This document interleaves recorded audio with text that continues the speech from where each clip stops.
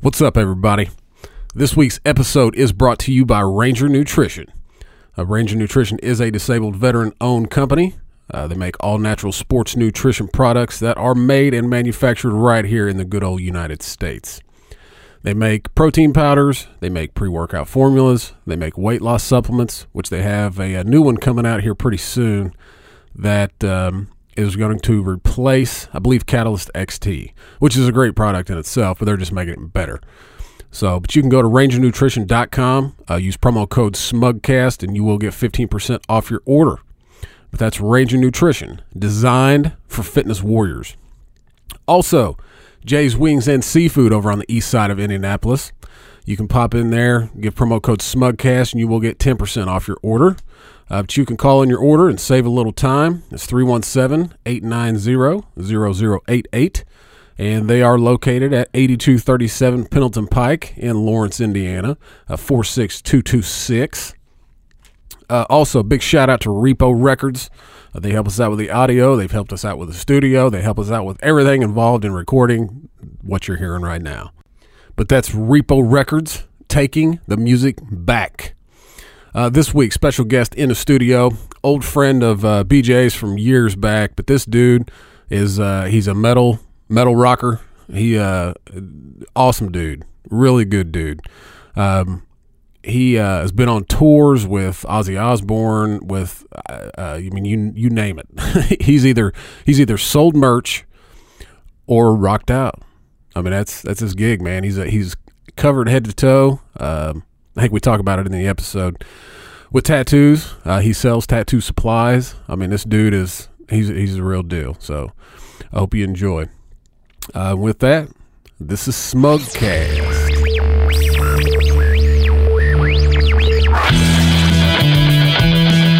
Come on, get down to it. I'm trying to run to the chopper and my GPS is always stuck in the goddamn jungle. Come on.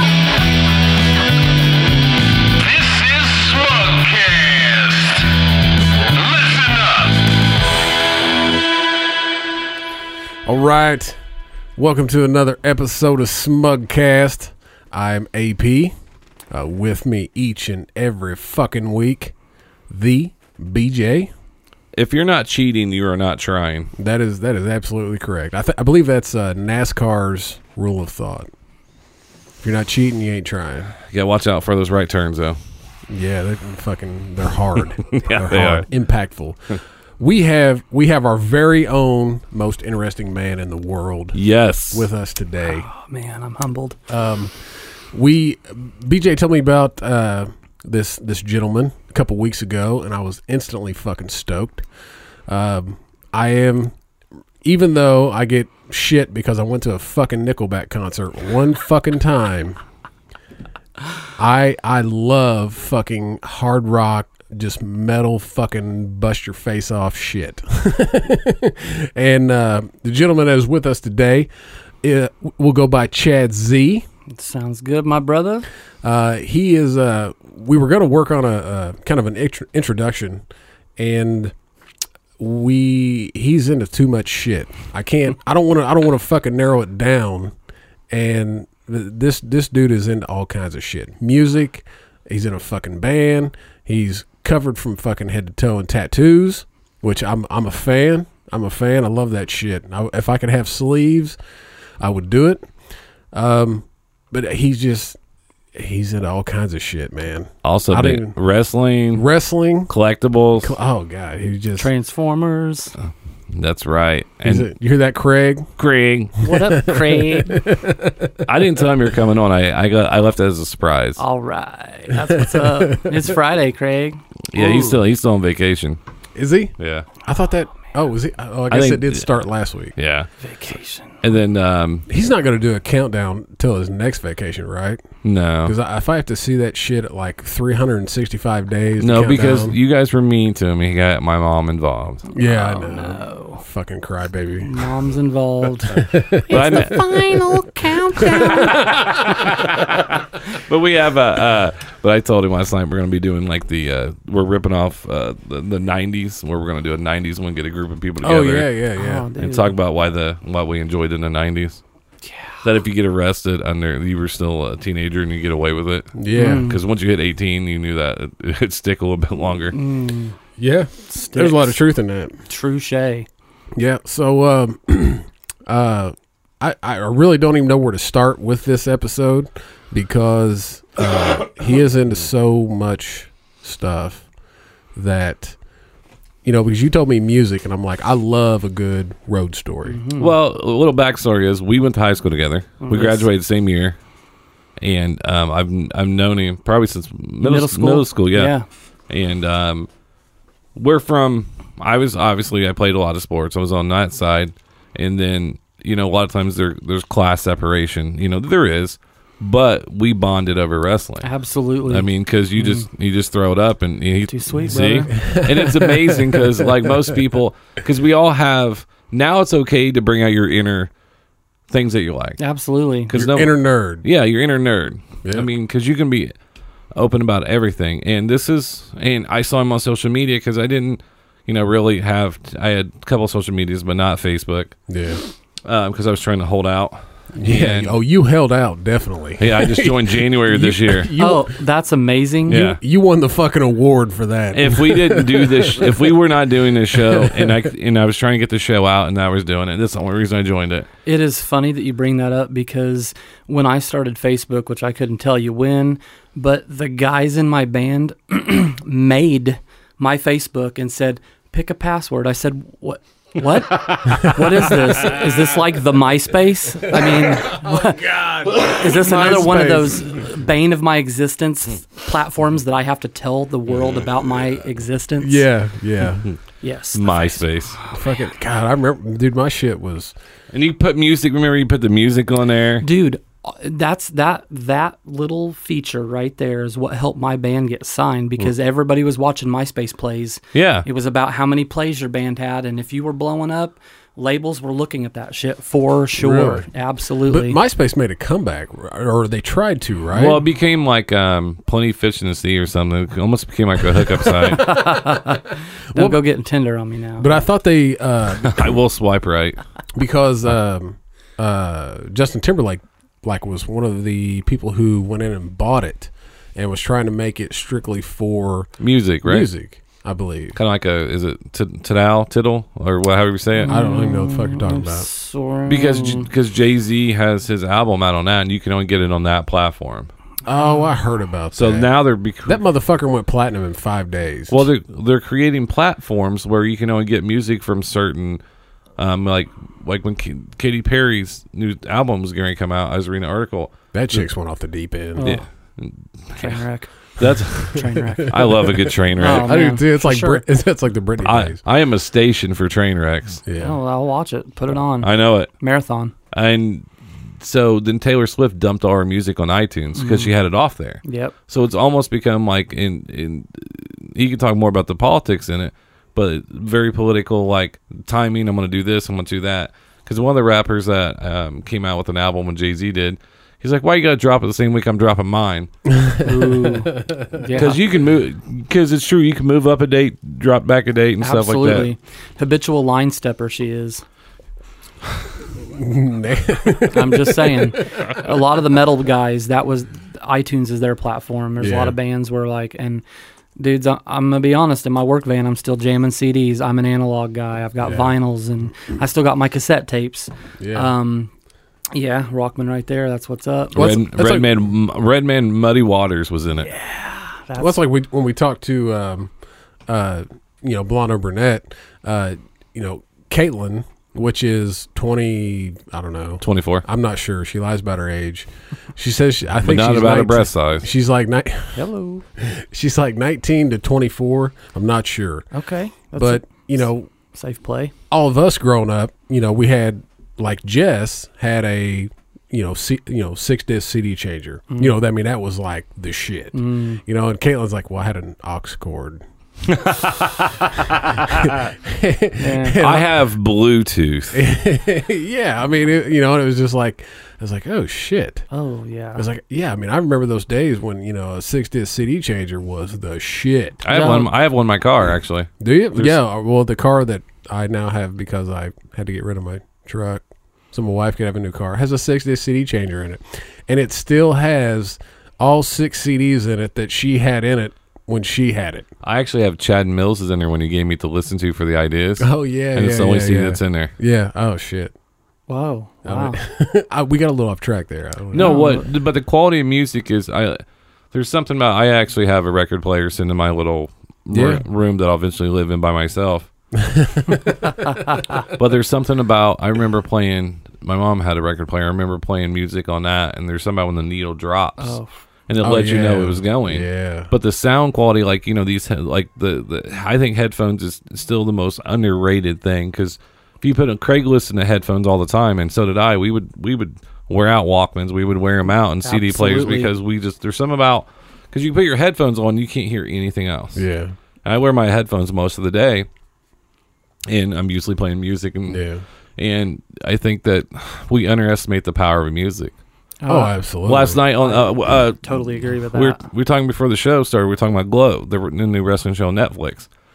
They had a Journey song like the first couple episodes, and it started playing. And then after the episode, I went and did something. I just pulled up Journey and just started rocking to it outside when smoking heaters. Yeah, because all of a sudden it just makes you want to like. Oh yeah, it's great. Oh, yeah. Oh no, I learned the power of music through snowboarding. Because there was nothing more awesome than because when you're sliding down a hill, it's just you. You may have buddies around, but it's not like you can fucking talk to each other. Yeah, you hear your own heartbeat. You're with you. Yeah, and so I found that love of throwing a set of headphones on and cranking my iPod or my iPhone or whatever music source I had, and it's like the fucking world is playing music to you. Yes. And you flow, depending on what song you had on.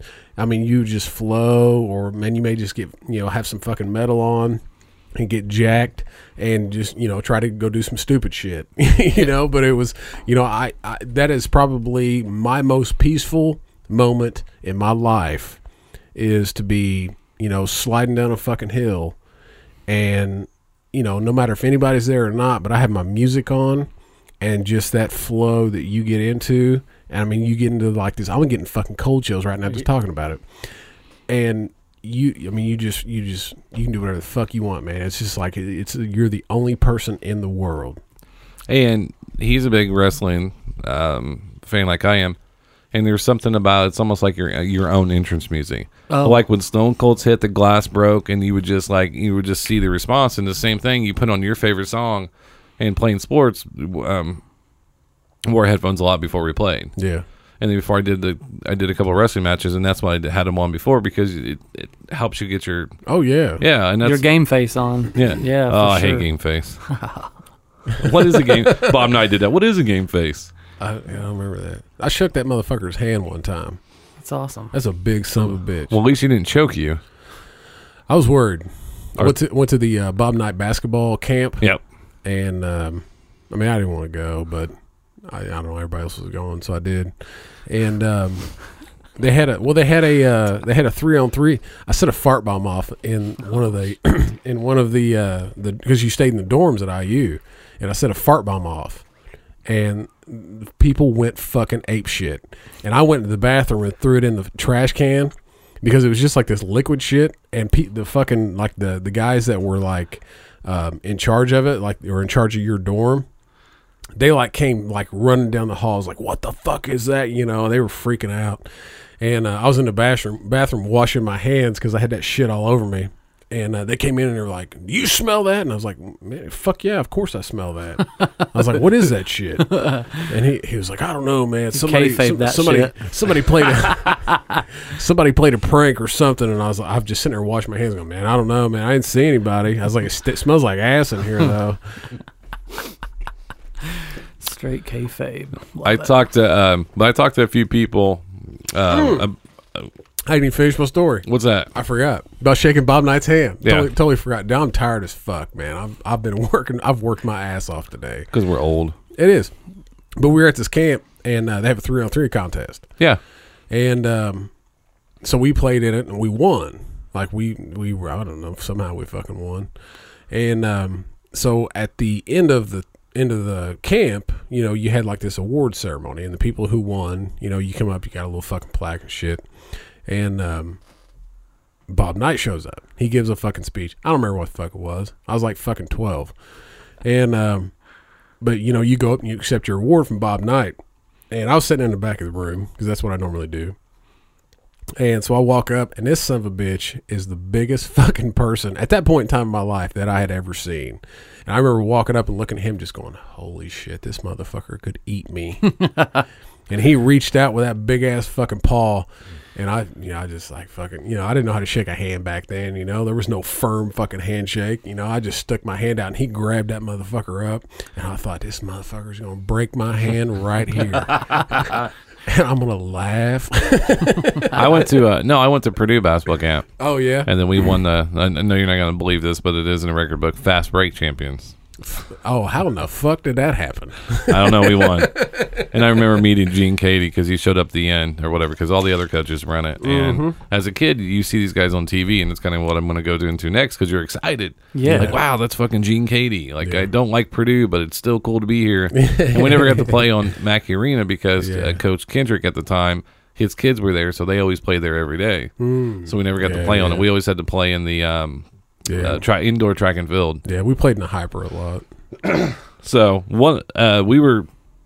I saw some people that I know about you were coming on that didn't know you, and then kind of give them a little bit of background. And I always get the same question when we meet certain people: is have you the biggest starstruck moment you've had, where you're just like, oh? Well, I'm kind of blessed to be involved in music since I was a child. My Uncle Dwayne, he was part of the Crepe Soul, which was John Mellencamp's backing band in high school. Okay. So as a baby, speaking of these headphones, I have flashbacks of being 3 or 4 years old and sitting in the middle of their band room and having these headphones on and just staring at all of them playing and feeling that rhythm in my chest and in my body. That's what I think compelled me from just a baby age. But then my second cousin George, who passed away a few years ago, he co-wrote several albums with John Mellencamp. So to me, like him being around my family as I was growing up and just hearing about him all the time, and again, my cousin George, he basically, they were best friends in high school, started writing music with him. And then from there, George signed with Warner Brothers and he became an official songwriter, and he would write, he'd have binders full of these songs, and he would turn them into Warner Brothers, and anybody could just, any of these huge artists that aren't necessarily writing their own lyrics, but are, singer, or performers, not necessarily singer-songwriter, his music got picked up. Everybody from Barbra Streisand to Chris Christopherson. I mean, you can Google him and see like just his list of accolades with all these people that he wrote for. And so like I was kind of exposed to that at a young age, but I didn't know that Mellencamp was something special. He was just a friend of the family. And then from there, it would probably be like jump forward to when I was 12 and I started my first band. And so my Uncle Donnie would take me to concerts every summer. We'd go to Deer Creek, and the first concert I went to was Tesla and Firehouse. It was an 80s hair metal band. Tesla remade Signs. Yes. So it still gets me to this day. Dude, my knees go weak. We'll play at the end. We'll play out the Tesla Signs. Beautiful. What say it again? Tesla Signs. Okay. We'll play out that. Oh, I didn't get awesome. I didn't get a music selection. No, you're fine. It was a bad day today. No, you're fine. Okay. Tesla again is just I was 12 years old. We're sitting up in the upper pavilion and we're watching this band, and Firehouse. I'd already been obsessed with them because my Uncle Donnie, he had this plethora of cassette tapes, and if it wasn't like hair metal, it was Metallica. That was what really got me going. And we went to that show. Some friends of ours were sitting down close. And so one of them caught a guitar pick from the guitar player from Firehouse, and he gave me that pick. And to me, I think that was the first moment of being starstruck. I didn't get to meet the guitar player. I was nowhere near him. But when they gave me that pick, and I thought, man, he played with that on stage that night, as a kid, it just oh yeah, man, boom, and hell yes, just loved every moment that I could interact with music from there on. It ruled my life. I got back, and a kid that I went to kindergarten with, that me and BJ both went to school with, his name's John Heyman.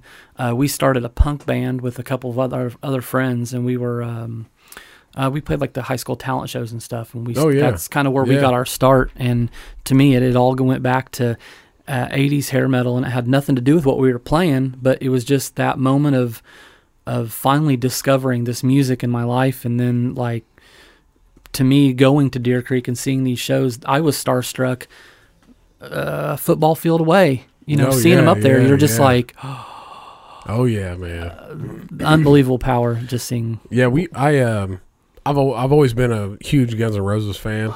Love some Guns, yes sir. And actually, my mother-in-law is too. And she's 50 something years old. I'm 35, just turned it. And but I've always I don't know why, but I remember like when November Rain came out, the videos. Yeah, fuck yeah, man.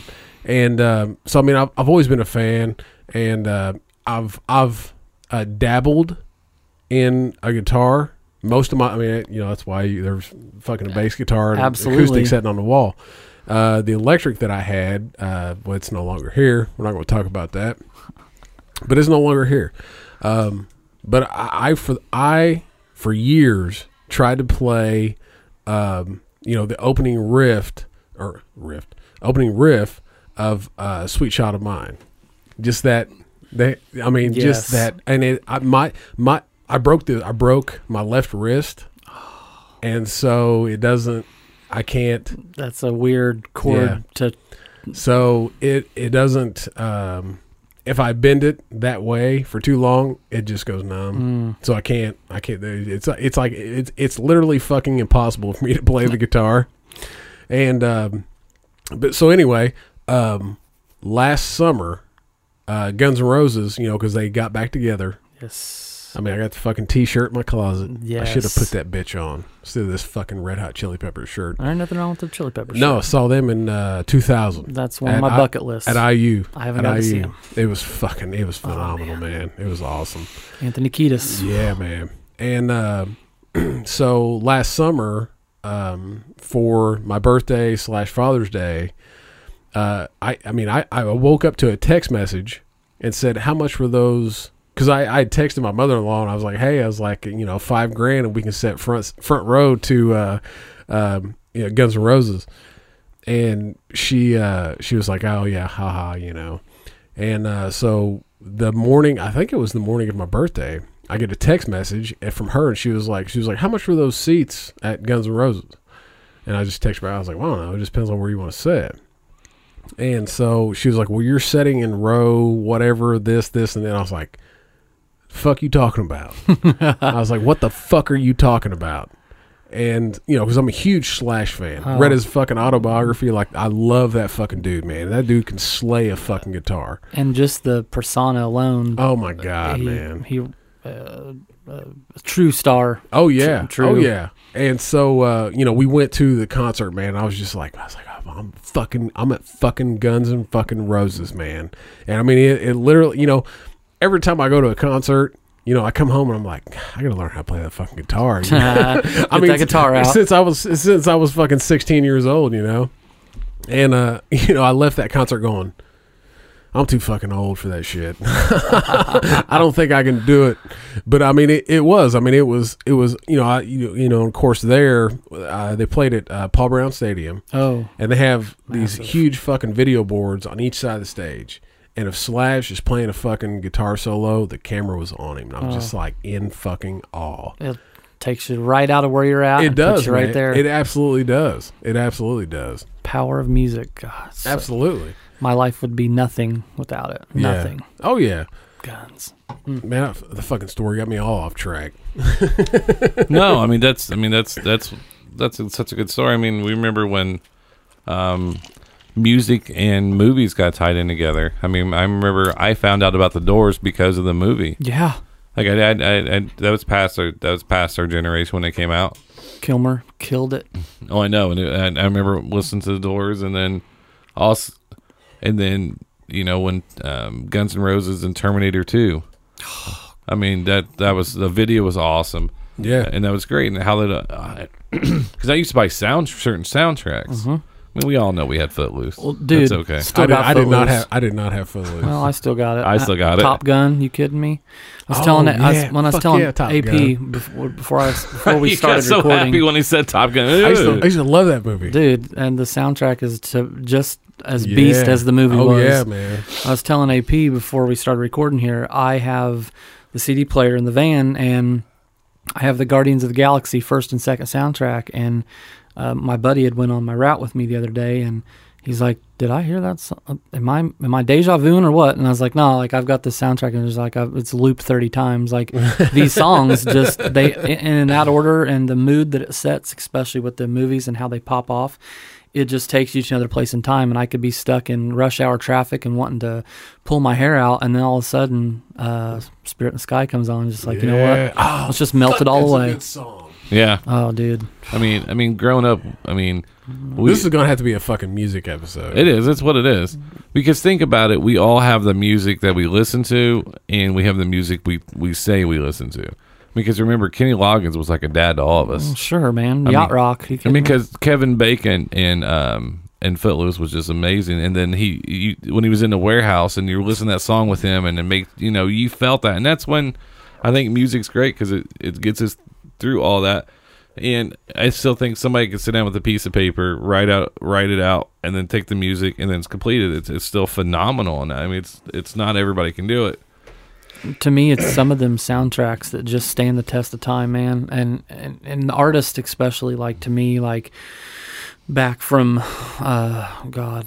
Hendrix and the Doors, like you were saying, and Zeppelin and the Stones, and it's just like, to me, those are considered by I would say by music standards classic rock, but that is just music that has stood the test of time.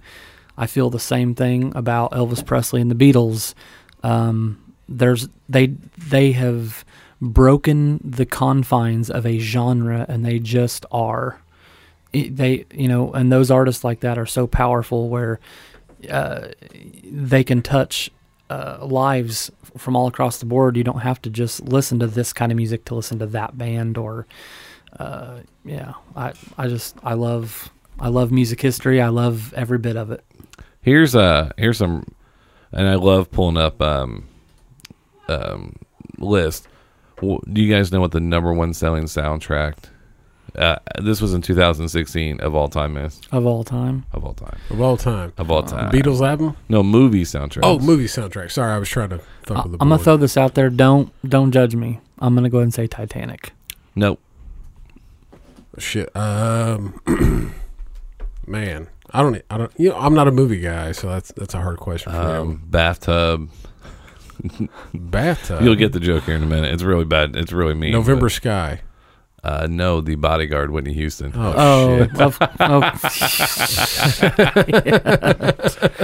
It is Smugcast. Oh, hell, you went there. Number 2 is Saturday Night Fever, Bee Gees. Oh, yeah, man. Oh, yeah. I love the fucking Bee Gees. Dude. Purple Rain with Prince when he was just... That's when he was... I mean, he's always been godlike, and I'm not trying to offend anybody, but he doesn't talk a lot, didn't do a lot of interviews, kept to himself, and so he was like an enigma. I guess that's a better phrase. Can I just pause that on that song right there? One of my favorite bands now, they're a younger band called Mutoid Man.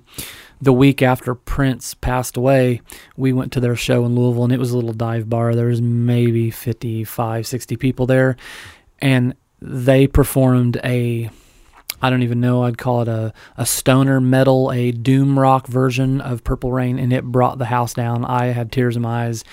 The power, yes. It's yes. Oh, we're gonna play this shit. Oh, it's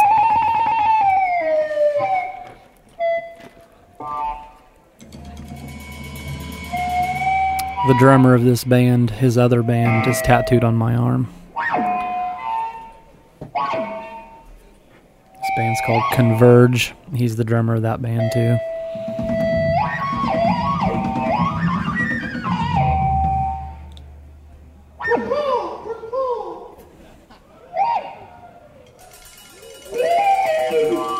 I've been to this particular venue as well with a band called Cannibal Corpse.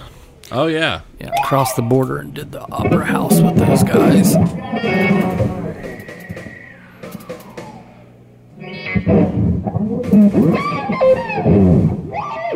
Come on, Steve. Riff it out. This is about the time in the set where they all start flipping each other off until finally the riff will just destroy the place. It's coming.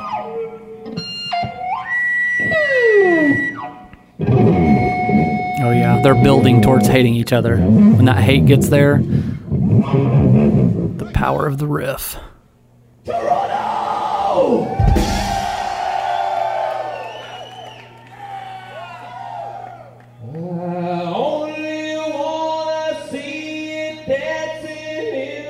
Purple rain, purple rain.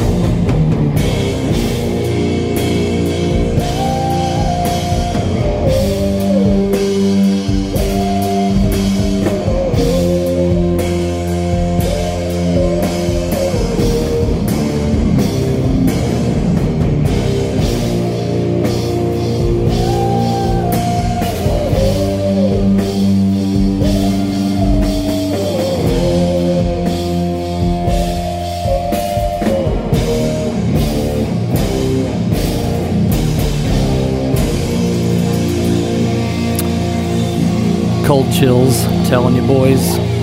Goose pimples standing on the back of my neck.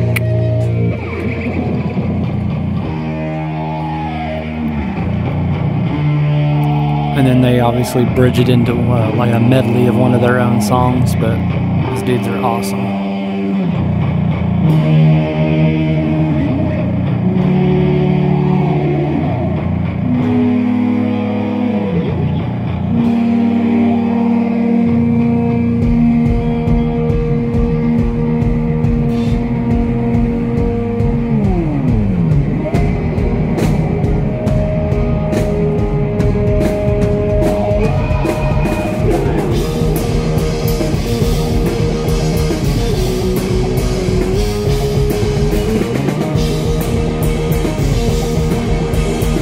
No, that did give me cold chills there first, not gonna lie. Just the vibe, man. I'm telling you. They were having a lot of fun. Yeah, they were. It's funny that within this podcast, you guys are awesome for having me on again. I can't thank you enough for this. Hell yeah, man. To have this band playing, where this is kind of where one of the bands, I have a little side project where I'm playing drums. I'm usually the screamer in the band, but this band is a major influence to one of my bands, so you didn't even know that playing it. No, and hell no, man. To see that, and then again to get the cold chills with y'all, we just created a moment together. So thank you both for that. Oh hell yeah, man! I Judas appreciate it. Well, I think they're going to be shocked because he's such a nice, humble guy, and then he's friends with me. They're not going to believe it. I know, what the fuck. No, man. Like we said earlier, I mean, the fucking power of music, man. I mean, it does. I mean, they start playing that shit, man, and I got fucking cold chills. I know. Every time I listen to Mr. Watson now from Cruel Youth, it's just like didn't know who they were. Concept told us who it was, and then they have a new song out too. It's called Hush by Holy Water featuring Cruel Youth, and I'm just like, it's just awesome. Hell yeah! And I know it sounds bad, but I don't listen to a lot of female singers. Okay. Like I not that there's anything wrong with them. No. I mean, But when you hear her sing and you play it, and I'm just like, Oh shit! Like she is just awesome. Yeah, I mean, we actually played out this song last week, but I've pretty much listened to it on fucking repeat since. If you play it, I'm gonna sing it. So I'm gonna fucking play it. You want to sing it together? I'm We got nothing to lose. I'm gonna be serenaded. That's awesome. That's awesome. Keep your shirts on. And there it is. Hey, There's we got another fucking ad. That's an ongoing joke.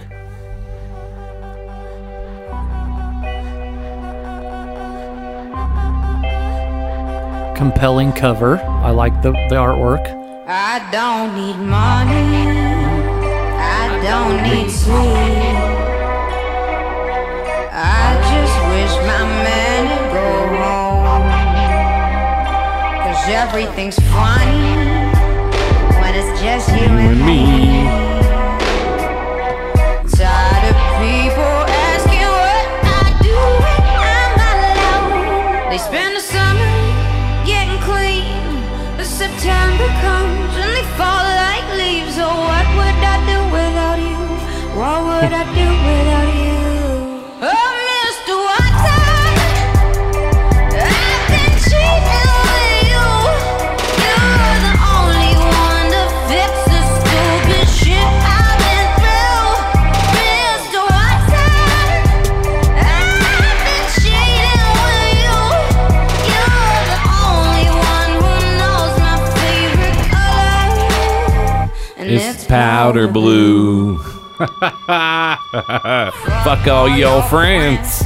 Tell me, go get a job. Oh, that was an amazing song.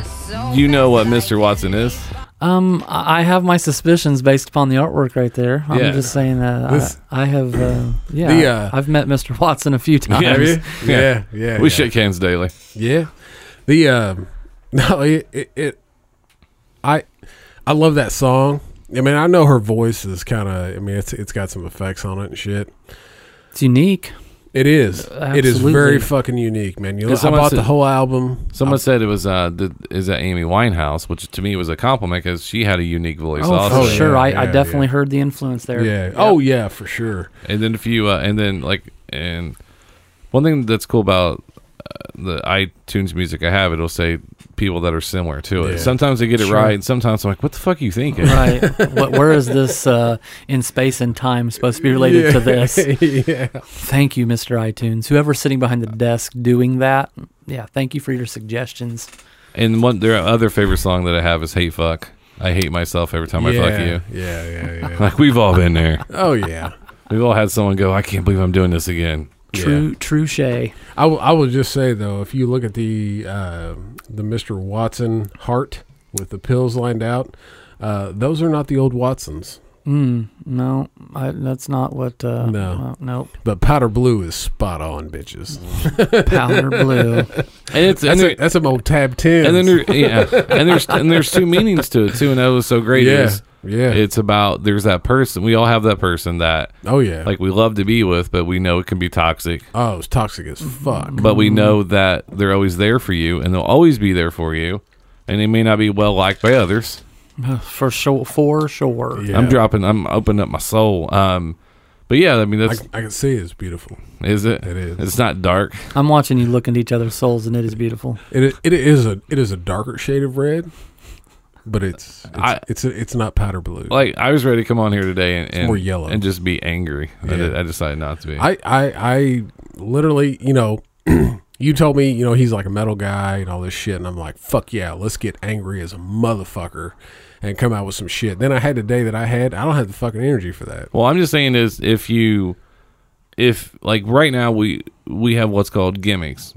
We're living a gimmick. Yep. We just turned it up. Turned it Yeah. up to 11. Yeah. But if you really Turned it up to 11. if you know me, then that's fine. Yeah. But if you don't know me, at least get to know me before you think shit about me. Yeah. Let's Don't- just- yeah. Amen. Don't fucking judge me off some bullshit. Go fuck yourself. Yeah. And it just pissed me off because we all have past, we all have things that we done, and we can't outrun them. No. But we all have scars. Whether I embrace that shit. yeah, It's the fabric of our lives. It is, man. But it's like saying, yeah, I watched the movie. I watched the first 10 minutes. I watched the last 10 minutes.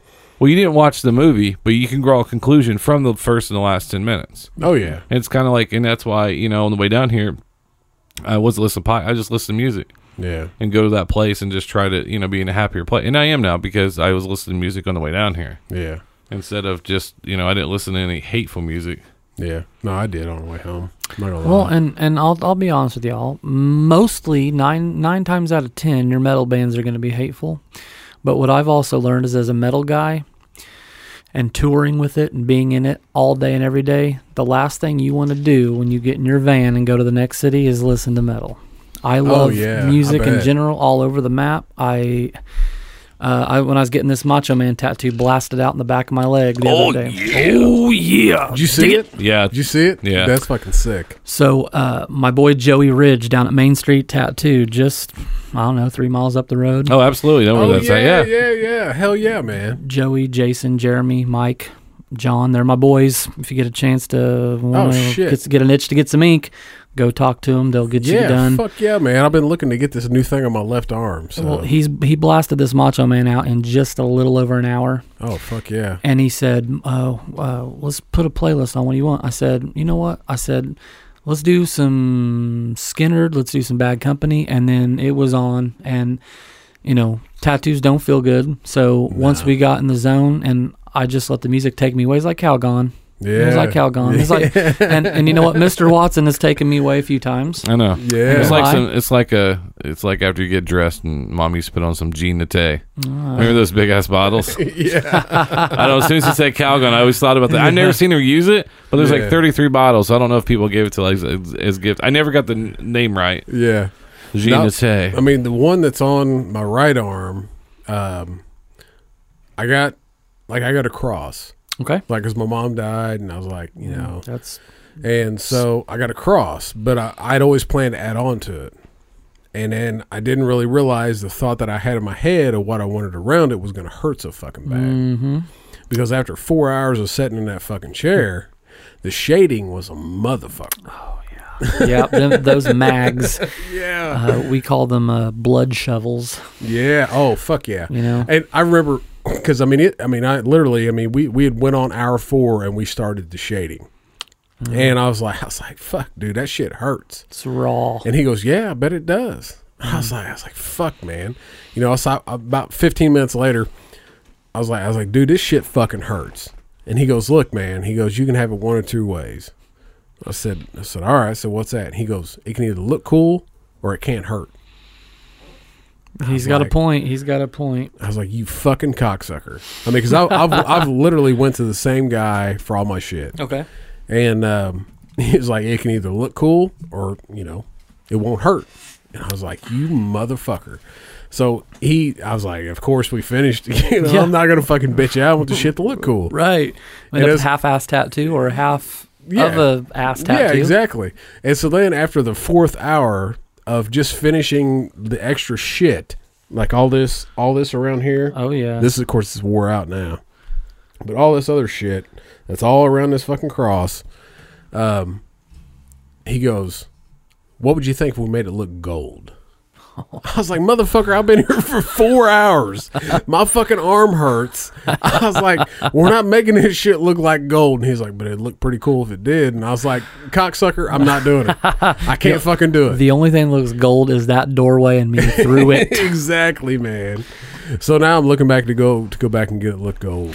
Well, I'm telling you what, Joey, he sets it in. He puts the ink in there. Yeah. But no longer than you're sitting there, like, and the way that he tucked it between my other tattoos, it just, like, I'm like, damn it, why has it got to be on the back of my leg? Like, I got to stand stupid in the mirror, like, just trying to stare at it because, like, I love it. So, thankfully, he clicked off a couple pictures and I can just go to my Instagram feed and look at it all I want. Yeah, yeah. So, how many, what's the total percent of tattoos on the body, if you had to guess? Oh my God. I would say I'm probably 75-80%. I've got from the knees down, I got both of my calves. I've got a few tattoos above my knees. I got one of the bands I worked for paid for a tramp stamp, so I got a tramp stamp of a band I toured with for many years called Skeleton Witch. I got that for them. I've got very large veiled skull on my rib cage, which I don't think I'll ever have my other rib cage done based on the I got one.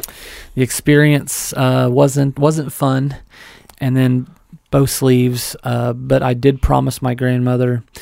She passed away at the beginning of January 16, and I promised my mom I wouldn't go above my shirt collar.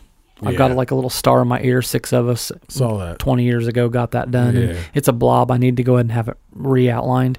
But I promised them I wouldn't deface myself literally. Yeah. And But all right, how did they talk you into the tramp stamp? They just paid for it? yeah, pretty much. And you know what? And I was like, I'm eventually going to get a back piece. I was gonna say, how much of your back is it done? None. I've been saving it for a project, and I've one of my guys, Popsies in Seymour, Jamie Harris, an amazing good brother. We've come up with an idea to mix my love for Transformers and 80s pop culture. So I don't want to unveil it yet because I'd rather it be lined out and y'all check it out and be like, holy shit, because it's going to turn some heads. Hell yeah, man. Totally original, totally awesome concept of 2 things that I absolutely love. So I'll unveil that eventually. And I feel like if I wasn't like behind the mic, I'd just show you some of the artwork. But aside from Macho Man, I got an Andre the Giant tattoo that my old bass player did. His girlfriend, he was doing an apprenticeship, and this was the 3rd tattoo I ever did. It was of Andre the Giant. And at the time, I was really big into the art of, we'll say, graffiti. And so Shepard Fairey, who is one of the godfathers of the genre of graffitiing or spraying, if you will, or tagging. He started with this specific Andre the Giant, and he would put them on mailer labels and then just print a bunch of them off, and he'd stick them. They'd be all over town. So my first time I toured through San Francisco, Shepard is from there. This little Andre the Giant insignia was everywhere, and it said Andre the Giant has a posse, and it gives it 7'4", 520 pounds. Yeah, I've seen those when I was in California. I saw them everywhere. Yes, that's Shepard Fairey. Oh shit, I never knew. Shepard owns Obey Clothing. Okay, so when you see it, the little star, that's Andre's face in the middle there. Holy shit! Yeah. And in fact, while you're talking, because I was in California, I was like, what? Yeah, I saw that everywhere. Holy shit. Yeah. And Andre the Giant once, a great story, if you can ever find the documentary on him.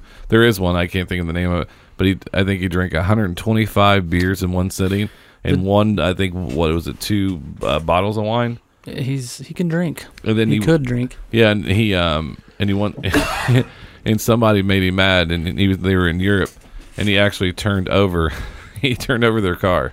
Yes, that true story. Yeah, and it's just Andre the Giant. I remember as a kid just being just larger than life. Yeah, the 8th wonder of the world. And it's just ridiculous.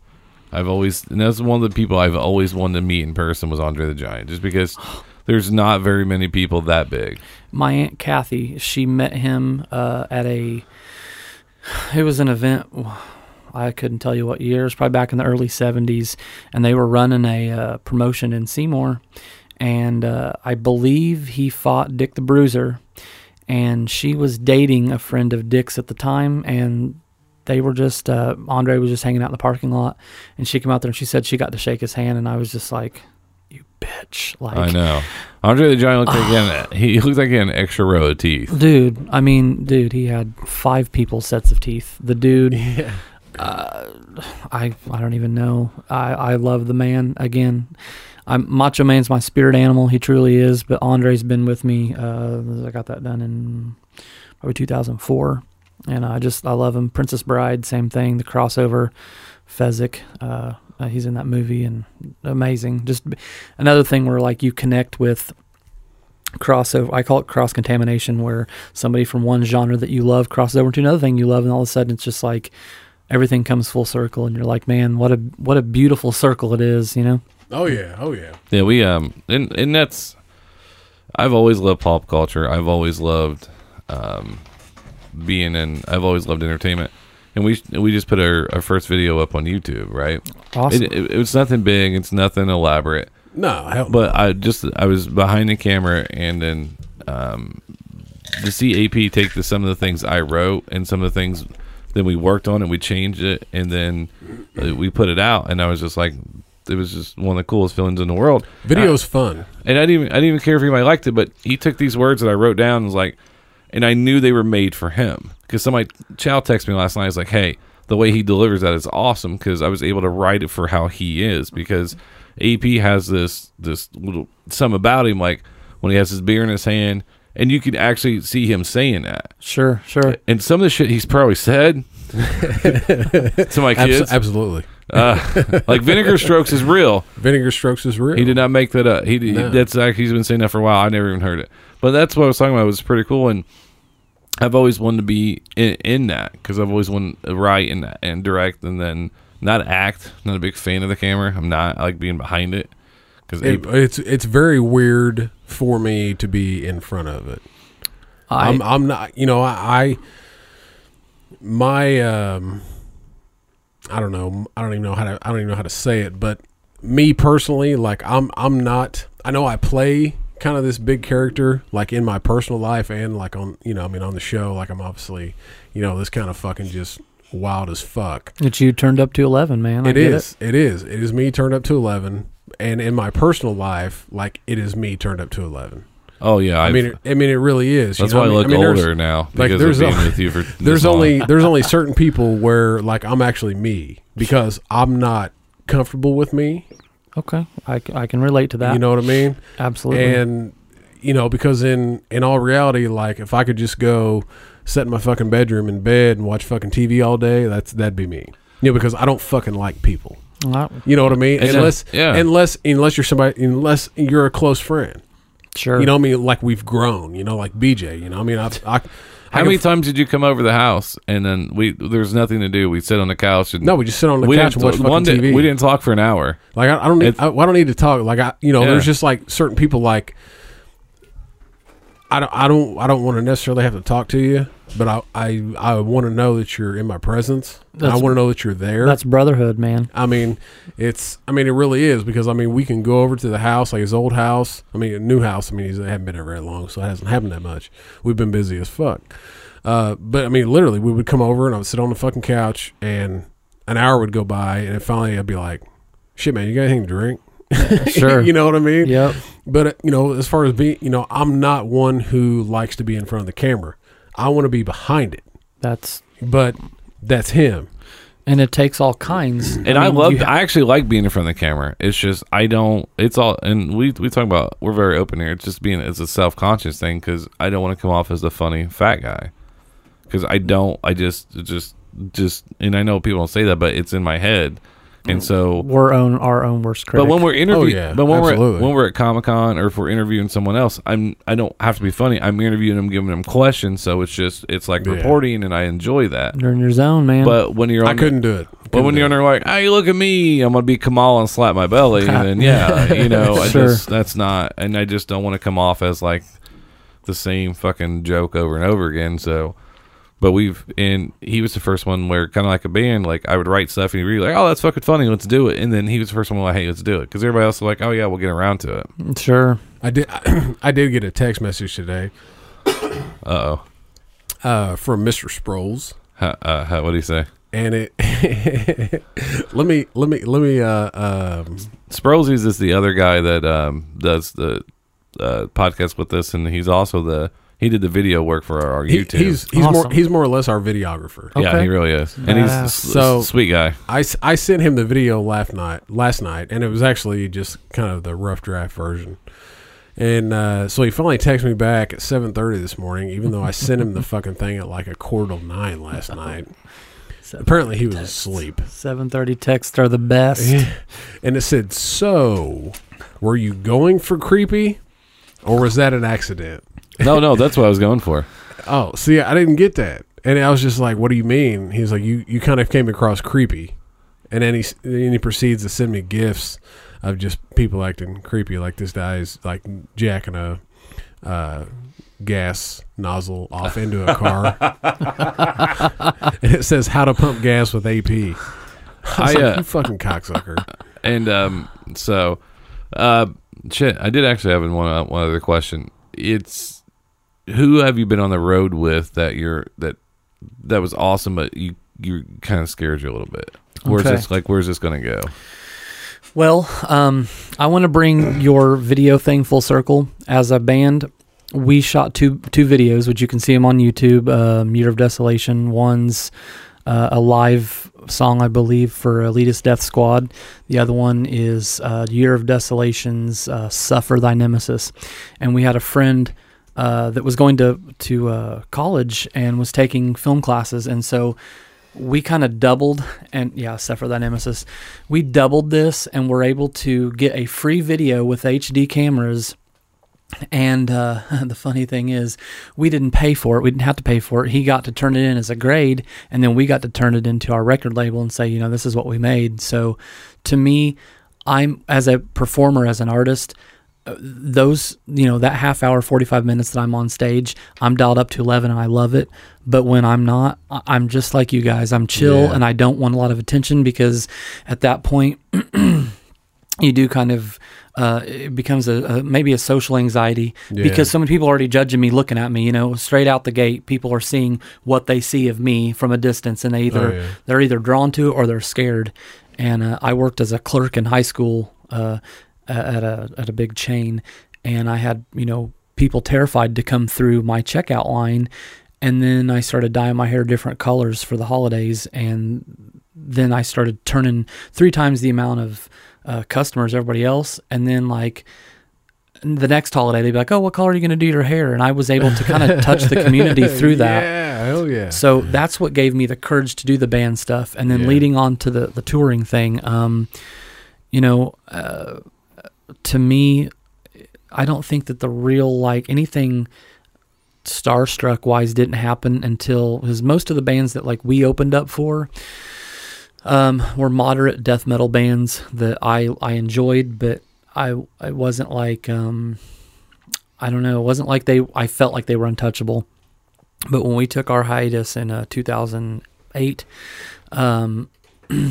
I started working for Skeleton Witch, selling T-shirts, and probably the first real tour that really blew me away was with Cannibal Corpse, and this was a death metal band I grew up listening to, and their genre is horror movies, and that's what they write about. It's as simple as it gets. They're not talking about murdering people themselves. They're saying, look, we love Texas Chainsaw Massacre. We love Friday the 13th. These are what we're writing these songs about. And then obviously they dial them up to 11, and some of the some of the content, parents could possibly be appalled by it, because they're talking about brutal murders and things. And it's if you were a fan of the genre and you got into the artwork and the whole thing, I mean, their album covers were scenes of terror. You either love it or you hate it. And so to me, those guys, I'd listened to them for so many years. We finally got on tour with them, and it was a 6-week tour. And about a week in, their tour manager came around and said, hey, here in about a week, we need you to sign a waiver, because the 2 middle weeks of this tour, they're going to be filming for their world tour DVD, and you're probably going to be in it, in passing, whatever. And I was like, holy shit. I'm going to be on a Cannibal Corpse DVD. Fuck yeah. Blew my mind. Yeah. So into the taping, we played a metal fest in Austin, Texas, and our tour with Cannibal Corpse had met up with the very last band that my band opened up for. They were called Dying Fetus. We had toured with them in Skeleton Witch, which is how I got the gig with Skeleton Witch. In Austin, both of these tours met up, and there was 10 bands playing. It was all day metal fest. And so I'm back there setting up the T-shirts like I'm doing on that tour, and I hear Corpse Grinder, George Fisher, he's the singer of Cannibal Corpse. He goes, hey, Chad Z. I turn around, I'm like, what's going on? He throws me this bag, and as I catch it, I look around, and there's a half circle of about 55 metal dudes all standing in a half circle around me, and there's the camera crew is standing right at the middle of the half circle, and I'm fucking terrified. I don't know what's in this bag, and I'm thinking, oh my God, please don't be something incriminating. Please don't be something awkward, whatever. And off and on, my name throughout the tour had been Gargamel because of the skullet. We were joking about getting me like a 7X turtleneck black shirt to wear, and my red Chucks, and I would be Gargamel. And so I opened the bag, and it was a Gargamel t-shirt. And all the dudes, as soon as I opened, I was like, oh, and they were like, oh, and I was like, oh, and like we had this moment, and it was captured on camera, right? Yeah. So then they tell me after that, they said, we're going to make you one of the special features on the DVD. So when this thing comes out, don't watch the full feature, go to your special features, and you're going to have your own little segment. So when the DVD finally came out, which is called the Evisceration Plague World Tour DVD, I went to the special features, and sure as hell, the scene was shot before I was even in it. They took the camera crew, and they're walking down the street, and it's this whole montage of them walking down the street, and they're like, come on, Chad Z, the merch guy for Skeleton Witch, looks like Gargamel. We found the shirt. Come on with us. We're going to go buy it, and we're going to give it to him. And so they walk into the store, and they focus up on the Gargamel t-shirt on the wall, and they buy it, and they're like, come on, let's go give it to him. And that shows them walking back to the venue. And then again, like I'd said, I was hanging up t-shirts, and as the scene opens up and they walk in the venue, there I am doing what I was doing. And they're like, hey, Chad Z. And I turn around and I grab the bag, and then here it is all over again, full circle. So to me, that was one of the biggest moments of my touring, a moment in time where I was terrified because I had this perception, because they play death metal, so you think, oh my God, these guys are scary, or they're serial killers, in real life. Holy shit! Like, and then come to find out, they're like just big giant teddy bears. Just like, anytime I meet someone new, there's definitely a line of like, we got to break these walls down and figure out who you are. And by the time that it's said and done, my grandparents always told me at 3 years old, they said, youngin', you got the soul of a 40-year-old. You don't know a stranger. You love everybody because you're a kind soul. And that's stuck with me my whole entire life. So to me, going into these situations where I'm scared shitless, and I don't, I'm walking into a situation or maybe it's not the best, again, with Year of Desolation and the tour where we shot this video, I didn't even want to tell my mom the name of one of the bands that we were opening up for because it was offensive. Yeah. And she said, honey, she said, I believe in you. You are on your path. She said, just continue being a light in a dark place. And that's another thing I took with me. So we do play brutal death metal. That band did. And we spread it to the masses. But at the end of the day, when we're done and I'm out, what I would do is we couldn't afford to pay anybody. So as soon as our set was over, the rest of the guys would load up the gear. I would run over to the merch booth because I got to make that money, right? You got to make coins to get to the next city. Oh, yeah. So I'd sell the T-shirts, and I would have a line 10, 15 kids long, steady after we got done playing. And as they would come up and, oh, man, like, wait a minute. You're not...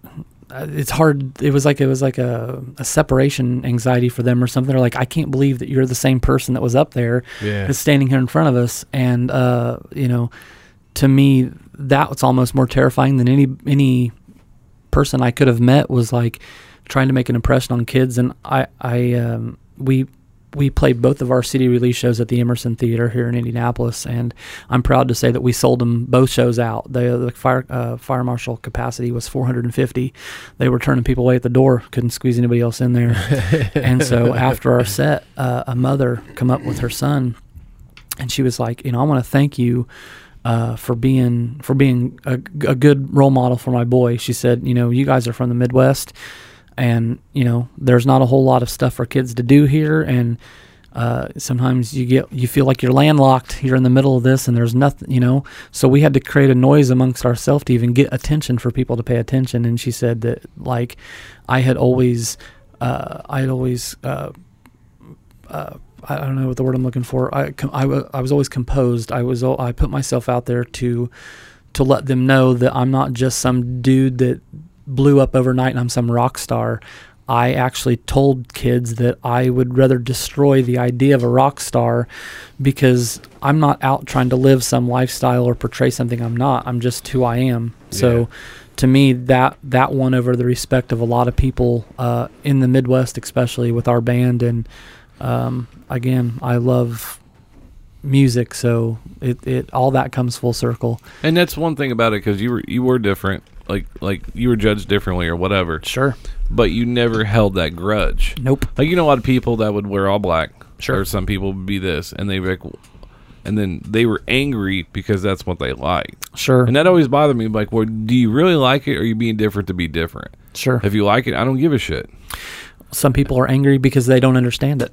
And that's the biggest misconception in life to me, is that people would rather lash out in angst because of something they don't understand than just to ask. I mean, you know, just... And that's what always bothered me. Like, if you like something, I don't care if you like something. Yeah, absolutely. I don't care. But they were... Unless it's Nickelback. Yeah. Yeah, well, then... But, I seen Nickelback open up for Seven Dust. This is how long ago, 96. Stained opened up for Daughtry and then Nickelback. And pretty much after Stained, I was like, man, the rest of you guys go fuck yourselves. This show was Disturbed opened up. This was on their first album, The Sickness.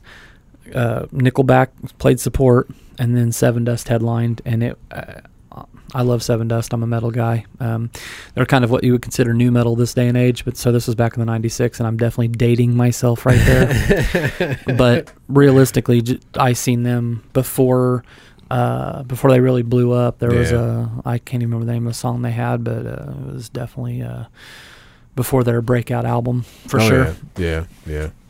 Yeah, I mean, who, like, you know, I mean, we talked earlier, you know, about how, you know, sometimes you played roadie, you know, you're the merch guy. Sure. Yeah, I mean, who, I mean, what's a list of bands that you've been, let's just say associated with? I mean, let's not even narrow it down to roadie, merch guy. Let's just, like, give me a list of bands that you've been associated with on the road. Because, I mean, you said you were on the road for more or less 10 years. Yeah. I'm hoping he says Donny Osmond. I'm excited. I haven't seen Donny Osmond. I wish I could have made your day on that. So you weren't in Branson. Damn it. No. I hate to let you down, BJ. Damn it. Probably, again, with the pinnacle of my touring association would have been, oh, mercy. I think this was late 2009. It was probably the summer of 2010. I was, again, working for a couple different bands. One, Skeleton Witch. There was another band called Goat Whore. Am I allowed to say that? Oh, you say what the fuck you want. No, it's fucking Goat Whore. It's awesome. Yeah, I'd wear that T-shirt. I would too. Amazing dudes. And then I was working for both of them because we were doing... we did the Ozfest. That's what I'm getting at. Yeah. It was an amazing summer. Ozzy didn't have a whole lot of wind in the tank. Yeah. So we would do Ozfest, and then we would play a club date, and then there'd be another Ozfest. So he essentially played maybe 20 dates, but over the course of the summer, the tour lasted 2 months because he only did every third day. But I mean, I would think his voice probably can't last 2 days in a row. Yeah, no way. I don't think that health-wise he could have done it at that point in time either. Yeah. But to me, like, he's the epitome of rock stardom.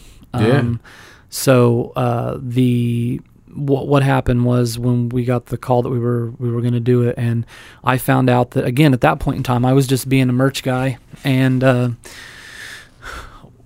we got the call, and so the dudes were like, hey, we're going to do this tour, and I was just like a 5-year-old kid inside, like screaming up and down, like, holy shit, like, I'm going to tour with Ozzy. Okay, fuck yeah, let's do this. And I didn't even know the lineup at that point.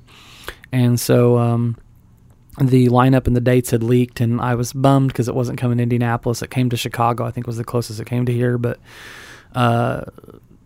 we found out that the supporting cast would be Ozzy would be headlining, and then Motley Crue was on the tour. Let's see, the band called Devil Driver, Nonpoint, Black Label Society, Drowning Pool, a band called Cataclysm, Skeleton Witch, Goat Whore, a band called Saviors, and then there would be like specific markets where like a band would show up here and play this show. So like Exodus and goodness, there was so many. I was kind of in a fog at that point, Mr. Watson. I'm not going to say anything else about it, but it's true. Damn you, Mr. Watson. Mr. Watson, that's right. I love you, Mr. Watson. Oh, Mr. Watson. The impeccable. So the first day of tour was in San Bernardino, California, and we show up, and we know that the first day is going to be rehearsals because they want to get everybody's levels set, and they want to get all the mixes. So the next day will be Ozzfest day one. Let's do this. So the first day, I found out that we're working these huge sheds, so meaning an outdoor amphitheater. So due to the machine having its hand in stuff, I wouldn't be a merch guy on the Ozzfest dates. I would only be a merch guy on the theater dates. So the theater dates, we were doing shows. Devil Driver was the headliner, and the singer of that band also fronted another band called Coal Chamber, which was a big nu metal band back in that time, and he had a more of a kind of a harder metal than what Coal Chamber was. And then Saviors, Goat Horde, and Skeleton Witch, we did the off days with them. So that's when I actually sold the merch. So the days of Ozzfest, I was a roadie for all of 30 minutes tops a day. They're just like, go fuck off and do whatever you want for the rest of the day. You can go watch bands, hang out, do whatever you want.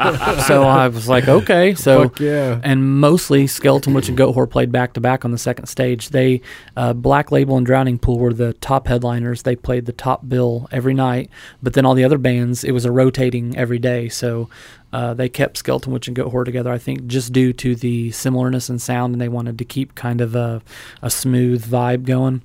And so, again, we're sound checking the first day, and we're standing there, and I'm watching Black Label from the side of the stage, which to me, like Zakk Wylde, I grew up loving him, man. I mean, those guitar bends and amazing. So I'm standing there, and like I'm surrounded by a bunch of girls over here, and they've all got their lammies on, and they're flying the wind, and I'm just like, I wonder whose girlfriends these are, or who they're dating, et cetera, et cetera, et cetera. And I look over, and I've been standing about 45 minutes. Let's get real. Oh, we're going to get real. Who they're fucking. Who they're fucking, except the one standing next to me that had purple hair. And I didn't realize I'd been standing next to Kelly Osbourne for about 45 minutes. Oh, shit. Yeah. So I'm starting to trip because I'm like, yes, I'm a metal guy, and I probably wouldn't admit this except on Smugcast. I did watch the Osbournes on TV. I did too. I mean, I watched that shit, man. I wanted to live with them, man. How the fuck can you not watch Ozzy, man? Let me be. I just want to help you with the goddamn remote. I just want to get fucked up and hang out for a minute. Right. Shuffle through his house. Just shuffle. I want to shuffle right behind his ass. Amen, brother. I lost my mind. I was like, oh my God. And as soon as we got a minute to break away, I went and I called my mom, and I was like, hey, I just stood next to Kelly, and I introduced myself, and she's like, oh, have you seen Sharon? I was like, not yet. Maybe I'll get to see her. Yeah. So maybe. Fingers crossed. Right, fingers crossed. Not today. We didn't have tea today. Maybe tomorrow. As soon as Black Label was done, they took a break from sound checking, and they said, everybody, we're doing catering every day on this tour. Here's your dinner tickets, everybody go. And the coolest thing about this tour was they actually printed our name on the lammies. So I've still got my Ozzfest laminate with my name on it, which just gives me cold chills to this day. Fuck yeah. So what was the food like? That's my amazing. The big guy in the room fucking asked how the food is. It was amazing, man. Coming from playing in a metal band that just does theater stuffs, and getting Little Caesars every night. I'm not gonna lie, the $5 hot and readies, and this was back before Little Caesars had really come back to Indiana, but by God, it was everywhere else, and we were eating it every night. We were sick of pizza. Oh, I bet. Ozzy did it up fat. We had a massive table just as long as this of desserts. We had a table this long of nothing but meat. We had one with vegetables. This is a 7-foot table, by the way. This is a 7-foot table we're sitting at, and each one of them, I mean, it was like, dude, it was like Willy Wonka said, you know what, like, I'm gonna set up a buffet here. I'm gonna let y'all just eat on whatever you want, and anything your heart desired. There were fruits, there were vegetables, there was junk food, there were bags of potato chips. And so as we're all filing in here, each band has their own little name tag at the table, And then we hear a ding ding on a wine glass, and I turn around, and there is Mrs. O at the head of the table. Oh, wow. Shit. The Osbournes are taking their seats, and I'm looking over here to the right, and there's fucking Motley Crue, and I'm like, holy shit, like it's Nikki Sixx and Tommy Lee and Mick Mars and shit. Vince Neil, and there they are. I grew up Motley Crue. Oh yeah, fuck yeah, man. I'm not gonna lie, I'd have came. So I'd have came right there. With the food and them, yeah, I'd be in oh yeah. coma. I was like, and I'm shaking, and I'm like, well, the dudes told me before this, it's not your job to be starstruck. You need to be a professional. Oh, yeah. No pictures. So I don't have any pictures to prove, and I don't really give a shit if no one believes me or not. These are my life stories, by Yeah, God, and I'm fuck living yeah, them. man. So she hits the ding ding on the glass, and she says, "We want to thank you all for coming out and supporting Ozzy. We You just sound love you just all." fucking like her. Right, because I'll remember that moment for the rest of my That is fucking life. Dude. great. That is great. She goes, "We really, really appreciate it. We didn't know if the tour would be kicking back off again. So we're back here doing the summer, and we just love that Ozzy handpicked each and every one of you to be here, and you're all very special to us." And then, ding, everybody started eating, and she came around the table and, personally introduced herself to all of us. Oh yeah. And got to shake Ozzy's hand at the end of dinner. So Fuck to yeah, me, man. to say, you know what, I had dinner with the Osbournes. Oh hell yeah. And Motley Crue, and I'm not really a big Drowning Pool fan, but Black Label Society. It was a moment. Oh, Rob Halford from Judas Priest. His solo band. Judas didn't do the whole tour, but Rob Halford did. He was there too. How could I fucking forget? I love Judas Priest. Hell yeah, man. And I used that earlier. I Judas appreciate it. Uh-huh. And you I can heard use it. that. I caught it. Pay that I caught forward. Judas Priest. I like it. That's some of that Indiana swagger. I'm not gonna lie, man. I know this is Smugcast, and I am the one that's kind of fucking outlandish, but I'd knock the bottom out of fucking Sharon Osbourne. Dude, for sure, I'd let her put me in a headlock any day of the week. Let's do it. 3 rounds. 3 falls. I would. I have no issue with either one of those statements. Actually, Yeah, right? I support both of those. Dude, Mrs. O, is she still doing that show with Darlene from Roseanne?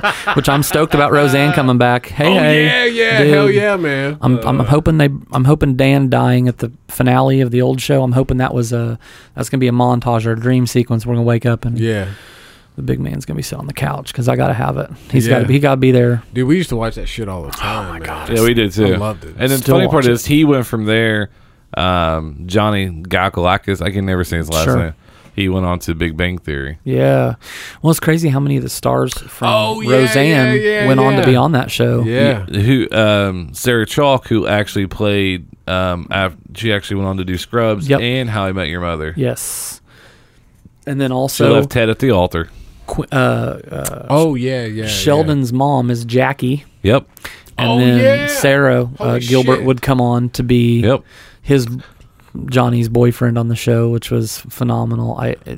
The kickbacks are amazing. I mean, because it's like that's one thing. It's anytime you watch a show and you see, like, they play it off like, here you go, we're gonna give you this for being loyal, and you're like, oh my god, look who's on there, look who's on there. yeah, right. I'm gonna parlay this. I follow Roseanne on Twitter. Do you follow her on Twitter? Are you aware? No. Roseanne loves New Japan Pro Wrestling. Yes, I was watching. I have followed New Japan, Yeah. and then they were talking about the what was it, Kenny Omega was wrestling. Yep. He was going for that All-American title that's brand spanking new. So I'm hoping he'll wrestle more in the States twice. Well, a they year. just held the 2 shows in L.A. Yeah. So and it did really well. Yeah, they said that this is just the start. Again, I've loved the Bullet Club since Finn Balor started it back in the day, and even with AJ Styles, which I'm blinged out in today because I love the man. He's awesome.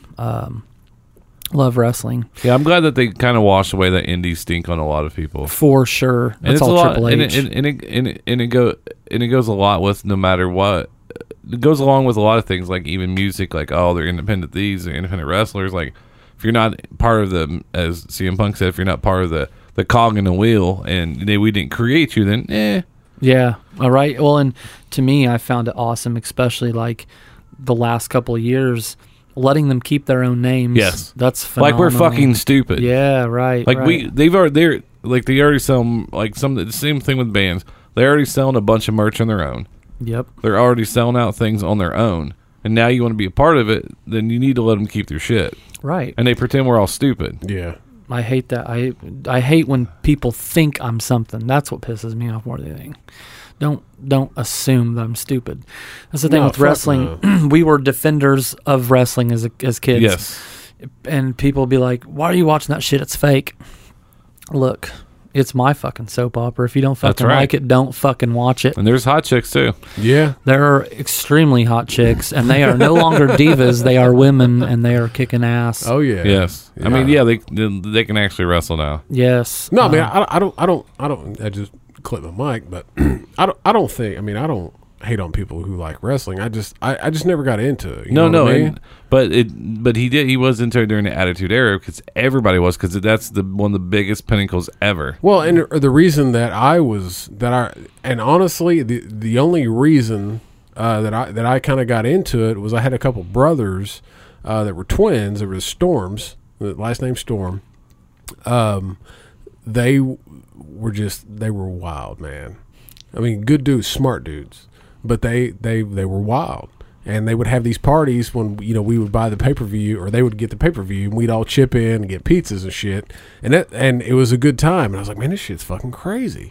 Like, I mean, we were watching the pay-per-view the night that what's his name fell from the ceiling. Owen Hart. Owen Hart. Yeah, I was watching the same one. How weird is that? How we fucking all weird were is that? watching. Yes. Yeah. And everybody was like, "What the fuck just happened? Why did shit go dark? And then what happened?" And then Jim Ross has to get on there, and I could. And then did you know a year it was on Pritchard's podcast with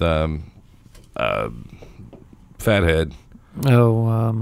Oh shit. He was supposed to be on our podcast actually. Really? Yeah, I actually DM'd Cornette? No, not Cornette. Conrad Thompson. Oh yeah, Conrad. Talked to him. He's going Conrad. to come on. Then he bailed on us. Yeah, bailed on us. That was actually the second bail that day. That day. Ooh. We were supposed to record 2 podcasts Well, that day. the first one she did, Cynthia actually came on. She's the LFL player from. Yeah, she's coming back too. Yeah, she's coming back in August. Awesome. Yeah. Yeah, Top yeah. shelf, homie. Top shelf, homie. Tired and saying what? See, I'm tired. I'm just saying how I really feel. I'm not. I am too. I'm not even gonna lie, man. I follow her Instagram feed. I mean, I started leaving like comments that other people wouldn't leave. Like, wow, I have that same outfit. yeah, because I'm. I do get a little LOL. Like I just leave like the, she's been doing a lot of modeling lately, and I'll just I haven't noticed. No, me neither. I haven't. We're not gonna go there, but I just drop like little fire bombs. Yeah, And just I see you. I see you working, kid. You see that?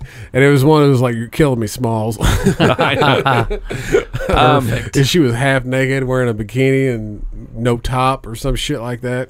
Oh, I know. I like Couldn't watching. help myself. All sand and glistening water. Oh, I'm gonna give you her Instagram name here in a minute. Yeah. But WCW actually ran. They a year later in the same arena, Owen Hart died, Yep. and they did the same thing for the. Yes. Mm-hmm. I did not know. I didn't remember that. Well, I had Bret Hart's. I have all of his DVDs and his documentaries and shit because I was a huge. Bret Hart was my dude, and I started to lose a little bit of interest when that whole double flip with Stone Cold happened. Because I'm not gonna lie, like I love Stunning Steve, and then when he became the ringmaster, loved that. Even I didn't even care. I was just glad he was finally on my team because to me, I've always been a WWE guy, and I don't mean that I wasn't WCW. I fell in love with the production and the way that WWE looked. I went to both. Anytime Nitro or Thunder or Raw or SmackDown was in town, if I had the money or if I could get the money together in a group of friends, we were going either way. It doesn't matter. Wrestling is wrestling, right? And Bret had talked about how I believe it was him and Chris Benoit put on a clinic. The next time that he was in the building, he said that they dedicated that match to Owen's memory. He said he could feel like Owen's spirit with him the whole time going through the match. And that's it's awful. I mean, we've lost a lot of them. Way too many. And I remember the first time I took a bump in a ring. Oh, dude. And I was just like, and I loved it because you would hear it and then it hurt. And I'm like, okay, Yeah. But it was like a shot of adrenaline through you. And I remember that at age of 18 or 9, I think it was 18 was the first time I did. I was still a senior in high school.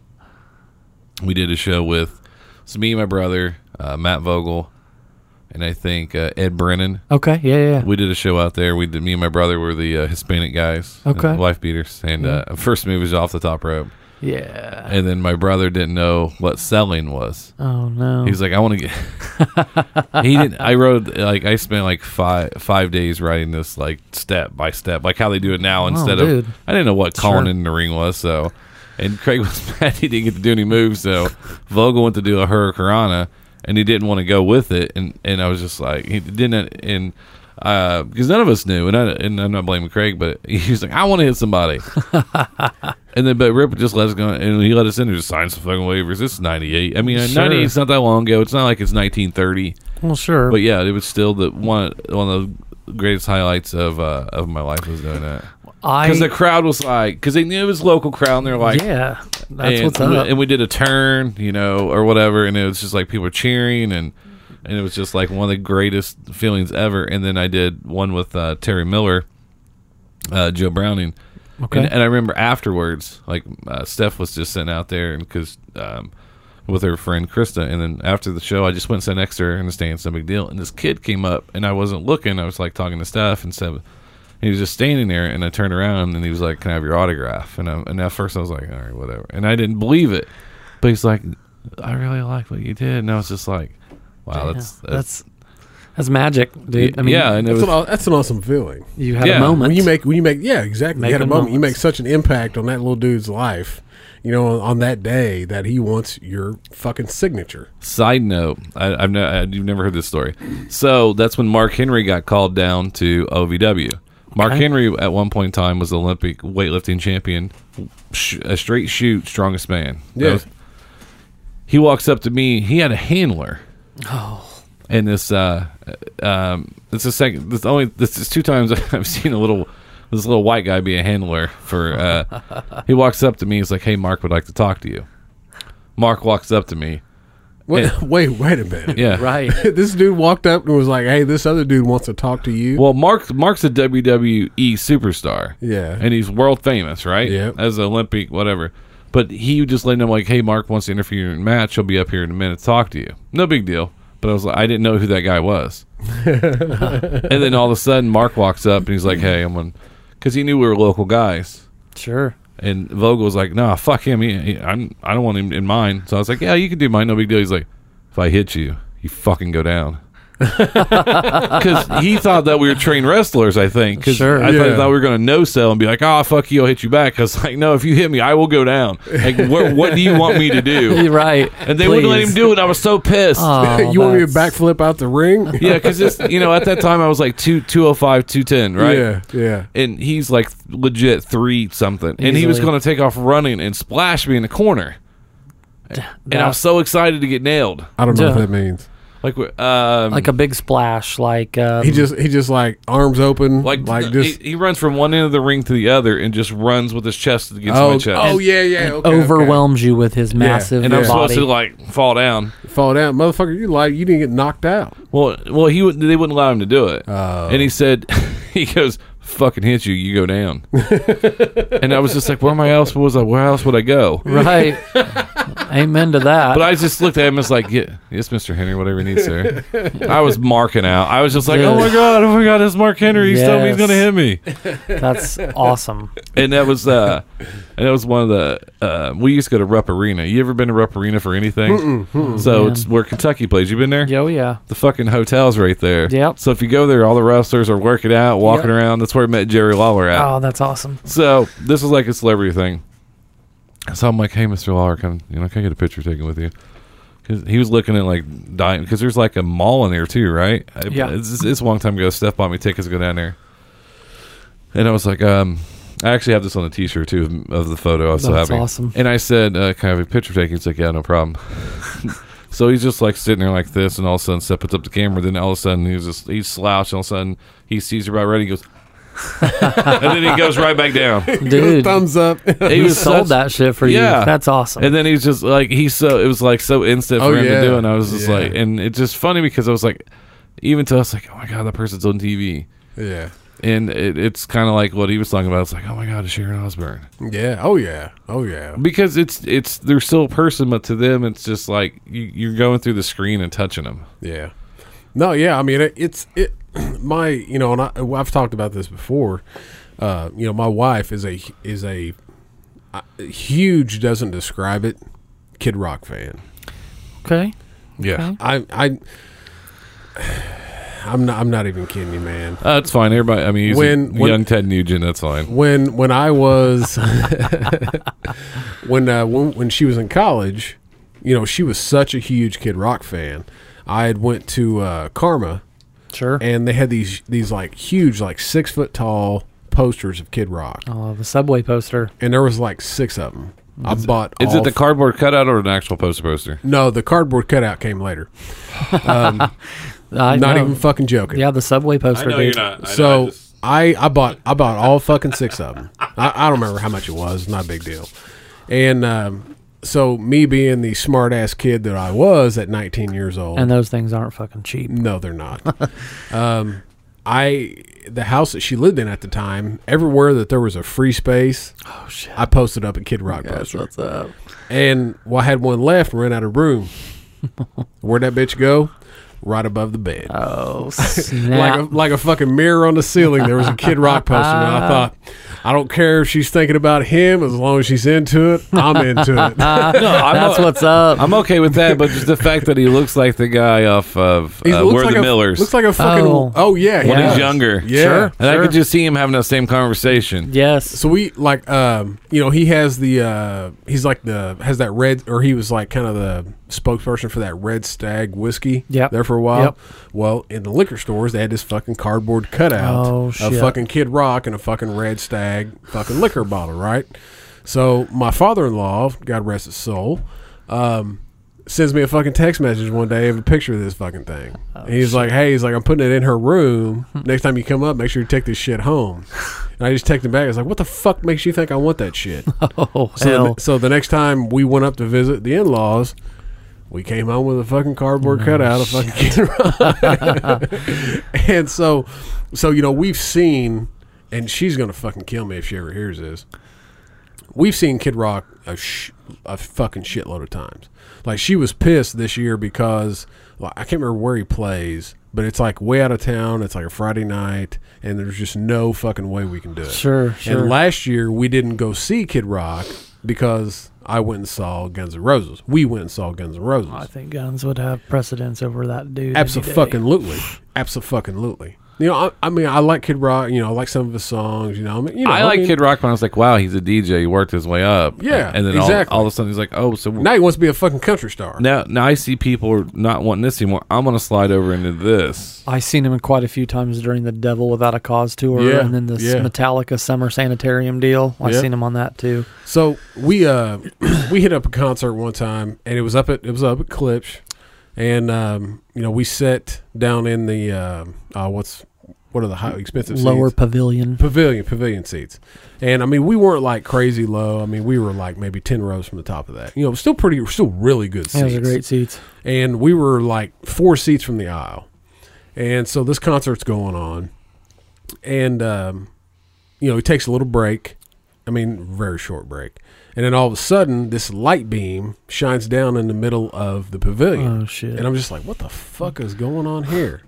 And then all of a sudden you hear ball with a ball, to bang, digga, digga. And I'm just like, oh shit, man. Fuck yeah, man.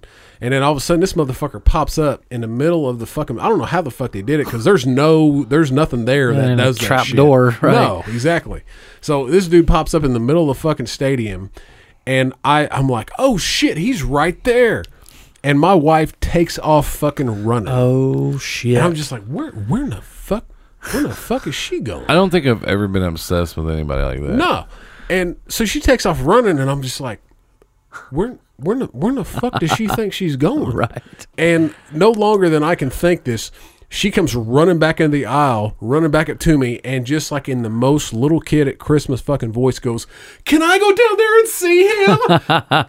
And I was just like, and before I could even respond, she was fucking gone. Wow. I don't know if she thought she was going to get down there and be able to suck his dick or fuck him on stage.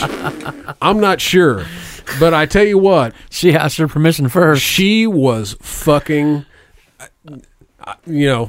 pussy had to have been wet. Not going to lie. The Kid Rock popped her. She could probably come in here in a minute and tell you the exact same story, but I have never seen her that fucking amped up and that just giddy about anything in her life except for that single fucking moment. Wow. And it was like a little fucking kid in a candy store. Like she thought she was going to go down there and that motherfucker was going to marry her on the spot. On the spot. That's I'd have let awesome. I'd have let it happen. I mean, I go to that Kid Rock You cash.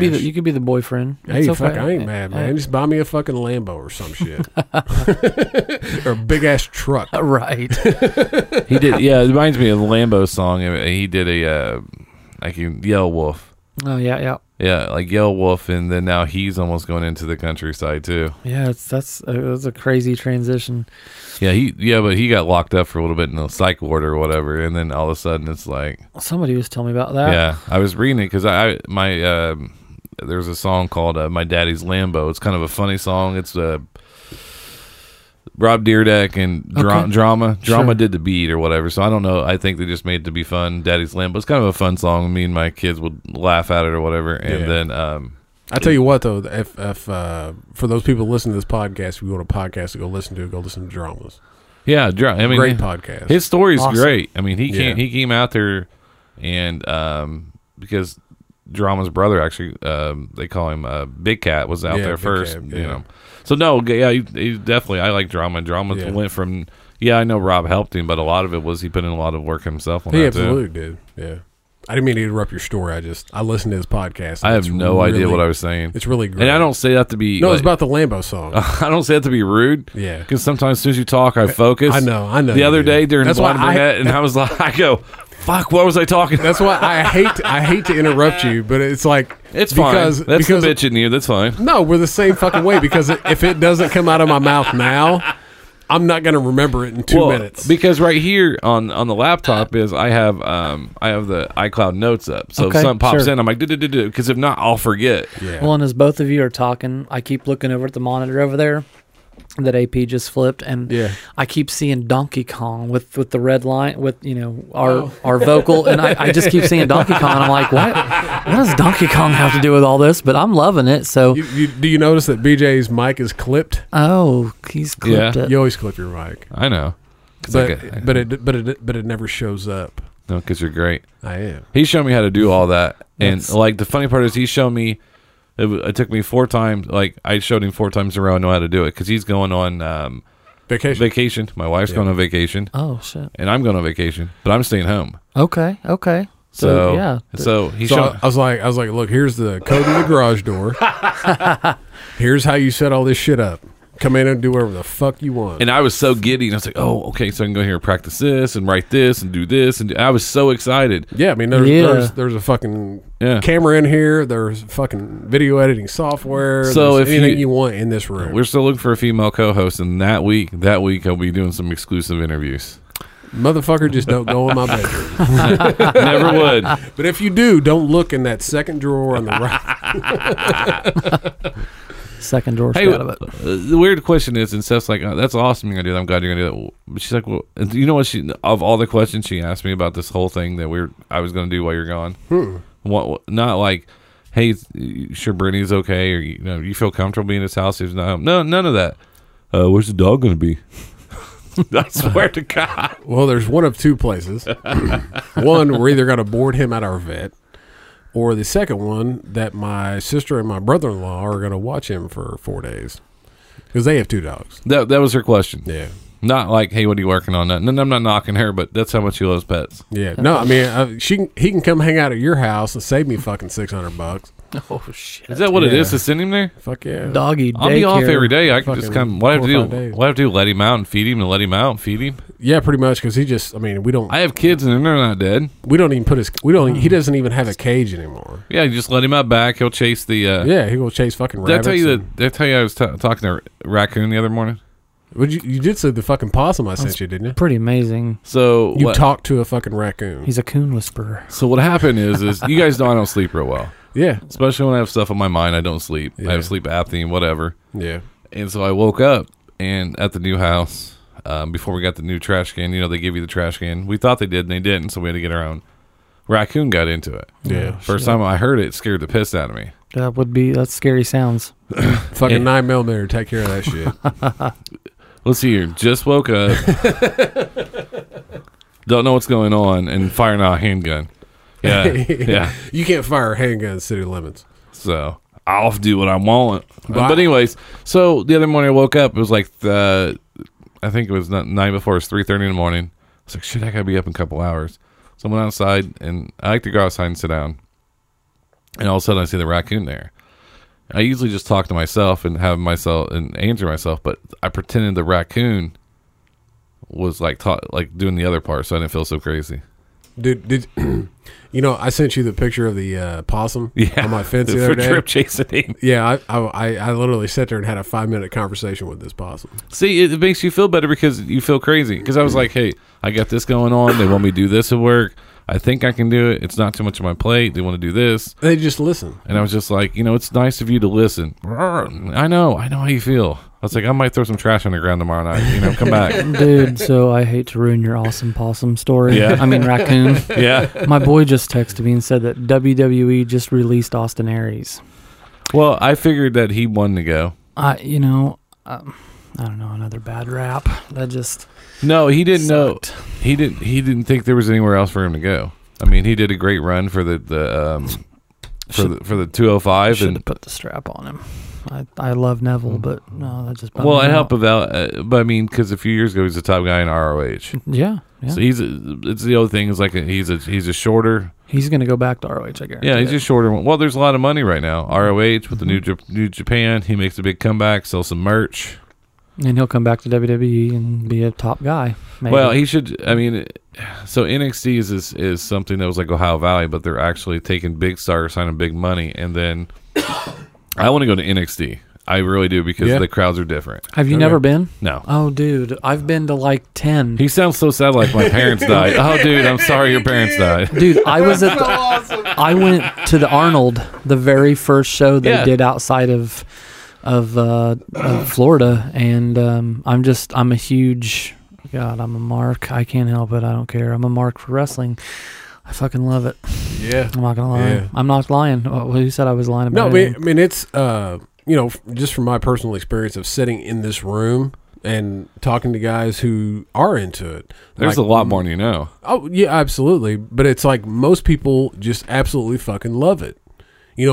Guys who are into it fucking love it and are passionate as fuck about it. I can respect because it's something like that that not everybody can do.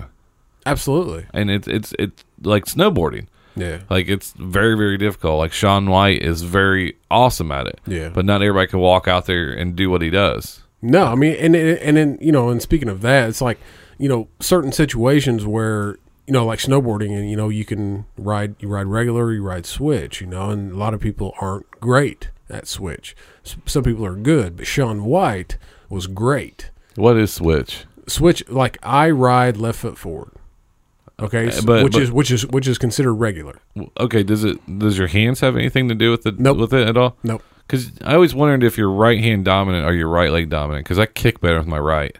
Well, see, because in snowboarding, your power leg goes in the back. I'm fucking scared. So I couldn't, dude. I've tried to ski and snowboard, and I was fucking scared I'd blow my knee out. I'm not allowed to. Oh no, Steph won't let him take me anywhere because she knows of my injury proneness. If you're gonna sit down on your ass and go on a tube, fucking call me because I'm gonna do it. I'm just gonna say it right now. Fucking call me. Great Seymour story, real fast. So there's Burkhart Hill, which is like so it's downtown Seymour. One side, all the people go on. On the other side, there's a creek or crick, depends on where you're from. True shade. Southern Indiana. One of our buddies finds a car hood. Oh, yeah. Hey, Okay. why don't we try this car hood? Okay. Sounds like a great idea. So, and someone already put a string on it. So I was like, awesome. I was like, we could stand up and go down. So there was a bunch of us. I don't even know who was all there. So we go down to the bottom of the hill on the side with the creek. And we built a ramp. Yeah. And if you go over the ramp, you have to stop. If not, you're going to go into the trees in the water. Okay. Hey, we'll be fine. You know, we know how physics works. We know how to measure it. No, we're fucking idiots. Uh-huh. I make it down safely. I think Craig was with me. And then my cousin, Chris, who was up here for the show. Yeah. Yeah, he wrapped around the tree. you just see him. But he held on, though. He wouldn't let go. Yeah. It was one of those main things, like, I'm going to ride this all the way up. It was like Patrick Swayze and, I can't, what is it? The Sways. Point Break. Point Break. Oh, yeah. Patrick Swayze, God bless you. I miss you. Yeah. Man. No, but no, sorry. I was going to say, to that hill's defense, it's a lot fucking scarier when you get up there on the top of it and you're like, holy shit, this don't look that big when we're driving over it. I know. but then I had no injuries, never been hurt. Yeah. And I was like, you know, in high school, and I was like, fuck this, that's fine. Yeah. And then you didn't care if you hit a tree, you're like, it'll be all right tomorrow. Oh, yeah. Shake it off. Now if I like stub my toe, I'm like, oh my God, please don't be broken. Don't be. Yeah, that ain't no shit. No, but you being scared you're going to blow out your knee snowboarding. You just haven't had to ride instructor yet. I haven't ever been instructed. Oh, well, fuck. Dude, I've never. It's so easy. I taught, and of course he was a very unique student, I guess, out of all the people that I've taught to snowboard, which has been a fucking shit ton of people. He learned the fastest. Really? By roughly 2 days. Because usually you can say, if you can take somebody within 3 days, they'll have a complete handle on it to be able to go down a hill, to stop, to carve, to do all this shit, right? Really? This is actually our buddy DB out of Florida. He Love you, DB. Yeah. We got to the top of the hill and he goes, he goes, show me how to stop. And so there was like a little bitty drop, And so then, hang on one second, DB, very athletic, played ball with him. Yeah. Yeah, very coordinated. I mean, somewhat, but coordination on a snowboard is totally different than coordination on anything else. But he knows how his body works. But he knows how his body works. Yeah. And so I dropped down off this little bitty tiny hill. I mean, it was just a little drop off. So I dropped down it, stop. And I turned around and I was like, that's how you stop. And he goes, it's kind of like swinging a baseball bat. Crack it open.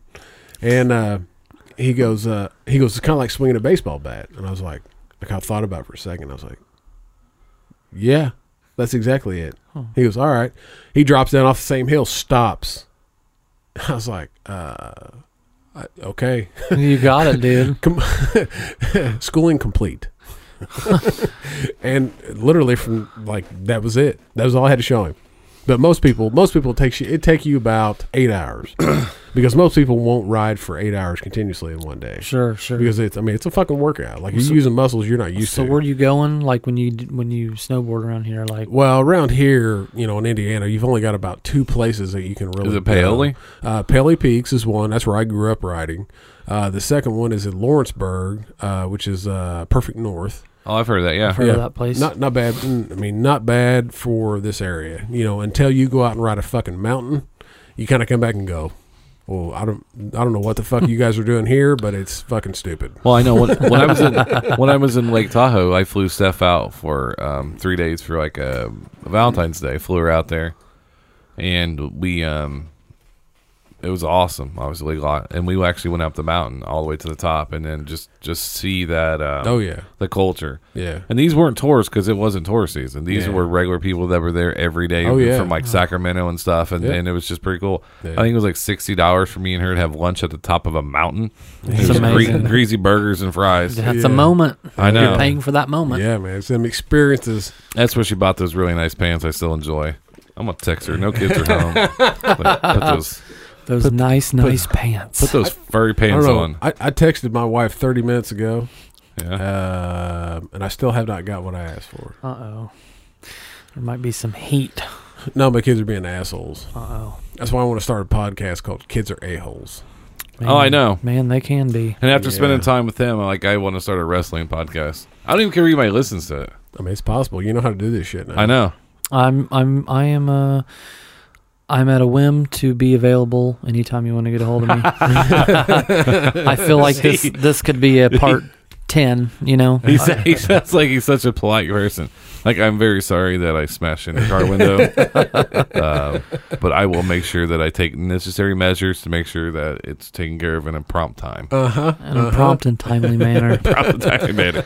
And then they see him, and then we always take pictures and be like, and that's what he was talking about earlier. Like, look at this dude. Yeah. Like, those guys are friends? Like, fuck yeah. My family back home calls me the Tonka teddy bear. All right, you are a big Transformers fan. I grew up a big Transformers fan, but I cannot stand Michael Bay. Are we fucking doing this again? While we're doing this, all right. I fucking hate Michael Bay too. I'm going to be honest with you. Good. Okay. Hold on. Boom. Movie. We're done. Wrap it up. All right, so Wahlberg's done. Who else can we get that's an A-list that people just want to see? Because no, nobody wants to do my movie. No, they don't. Tell me, they got to get The Rock. Oh no, he's already locked up the other bullshit movie series. Is he? Oh yeah, Fast and Furious. Yeah. Fast and Furious 15 comes out in 2 weeks. Too, right? I'm telling you what, Baywatch, yes. it bombed. By the way, Yeah. Did it? Oh, so my theory is on Fast and Furious. I said this on the episode before. They take Chronicles of Riddick, and Fast and Furious, and the Vin Diesels meet in space. Oh shit. And then the universe just blows up. Right. That's all it takes. There's a fucking kitty cat on a fucking comet, and there's pizza being thrown across the room. Sounds like an episode of what's that shit? Pizza Steve. Yeah. Oh fuck. I mean, I just think Uncle Grandpa. There you go. and like Cartoon Network cartoon. And I'm not even going to compare anything, but we're trying, like, when we do things, we're like, okay, we haven't seen this. We're trying to be very creative. We don't want to recycle anything. Anything we do, even with our shows or whatever, and the videos we do. And then I just watch these fucking, hey, Baywatch? Anybody remade Baywatch? Nope. All right, get somebody. We'll put out Baywatch. They think the audience is fucking stupid. I hate when my intelligence is questioned in a movie. I rarely get But in up real and life, walk I'm okay. out, But movies, I'm upset if you think I'm an idiot. dude, Yeah. Michael Baywatch. That's all I'm going to say. Bombed. And so the Transformers, dude, domestically, but overseas, we talked about it last week. I did send a tweet to Trump about expanding the travel ban to movies that people watch overseas. Oh, sure, dude. I'll take that, and I'll see that and raise you that. That's for you, TC. Oh shit. No, I just, Oh my god. I don't know. He just butchered my shit. He butchered it. Here's my thing. As a child, you watch these cartoons. They're blocky and they're chunky, and their faces are very unique compared to person. You can tell Optimus fucking Prime from Bumblebee. Yeah. You can tell Sideswipe from Hound. Yeah. Yes, I get it. John Goodman. I love the fact that he voiced a Transformer that had a beard. He's cool. But realistically, all the fucking moving whistles and shit, they all look the same. All the characters look exactly the same. They just splash a different color on them. Yeah.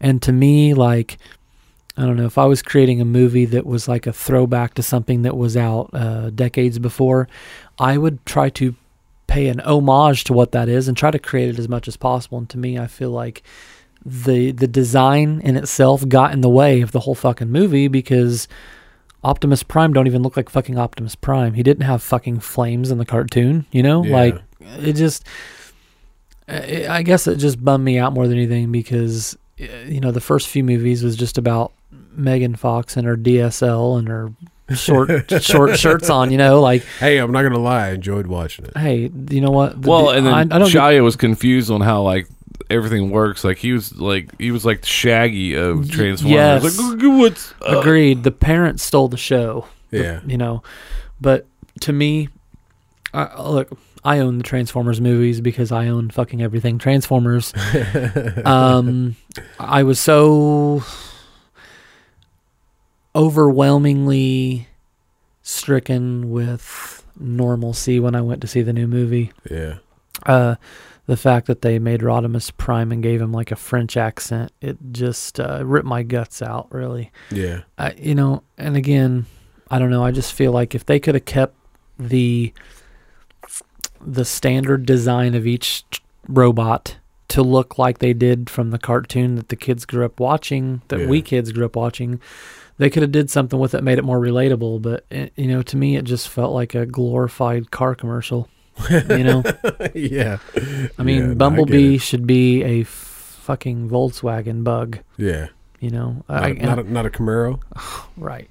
Well, I think what it is the plan by the New World Order is to get people in the movie theater and have things flash so much that eventually, like, people are just going to stroke out. Right. Yeah, for sure. Well, that first movie, man, it was just like any time that the Transformers themselves were in the movie, it was just this like blur of like what you know what I'm saying?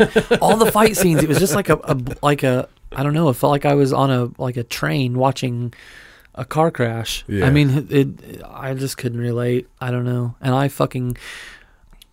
my boy Wheels, Jeremy Wheeler, we hadn't hung out in a minute. He's like, dude, because he loves the Transformers movies, and I'm like, I fucking hate Michael Bay. But anyway, let's do it IMAX. Let's do it up. So I paid $16 fucking. I sit down and I'm as engaged as I'm going to be for 15 minutes, and then I fucking passed out. And I wake up as they're like roll credits, and I'm like, oh, shit, this one wasn't any better than the other ones. See, that's why I like going to the drive-in. I do. I haven't done that this year, and me and Steph were talking about it because we have a good time at the drive-in. Take the Jeep, it's real nice, and then that way, if there's a movie turns out to suck, you can kind of just like switch channels. Like, I'm gonna watch that one over there now. Yeah. I thought, you know what? If Seymour could bring that back, if someone could invest some money and bring that back, that could be huge for such a desolate area of nothingness. Because man, and then we could sell weed down there. Oh shit! What? Well, okay, well, I wasn't going there, but all right. It's out now. No, but I loved, and I think we are at a time now where all the retro. Keep banging my mic. All the retro shit. All the retro shit is coming back, and I think that opening another drive-through, getting back into that, I think would be a big deal. Because you said drive-through. My bad.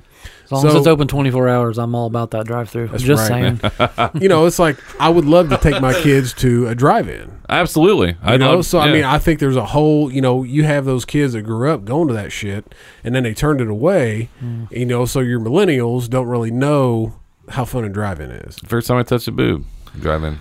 Man, I tell you what, we're not going to go there. Hammer down? We're not going to do that. Hammer down. Not going to do that. I was in a Beaner car seat seeing Empire Strikes Back is what I was told. I seen Empire at the drive-in, and then I was in the back seat of a Buick LeSabre for Return of the Jedi. So I remember that because I've got this affliction with I'm obsessed with Ewoks. Yeah, I had a dog for many years that looked like Wicket. He just had the smashed face with the big poofy haircut. It was awesome. Yeah. I remember being at the drive-in, and this is how I wish I remember other ones, but it was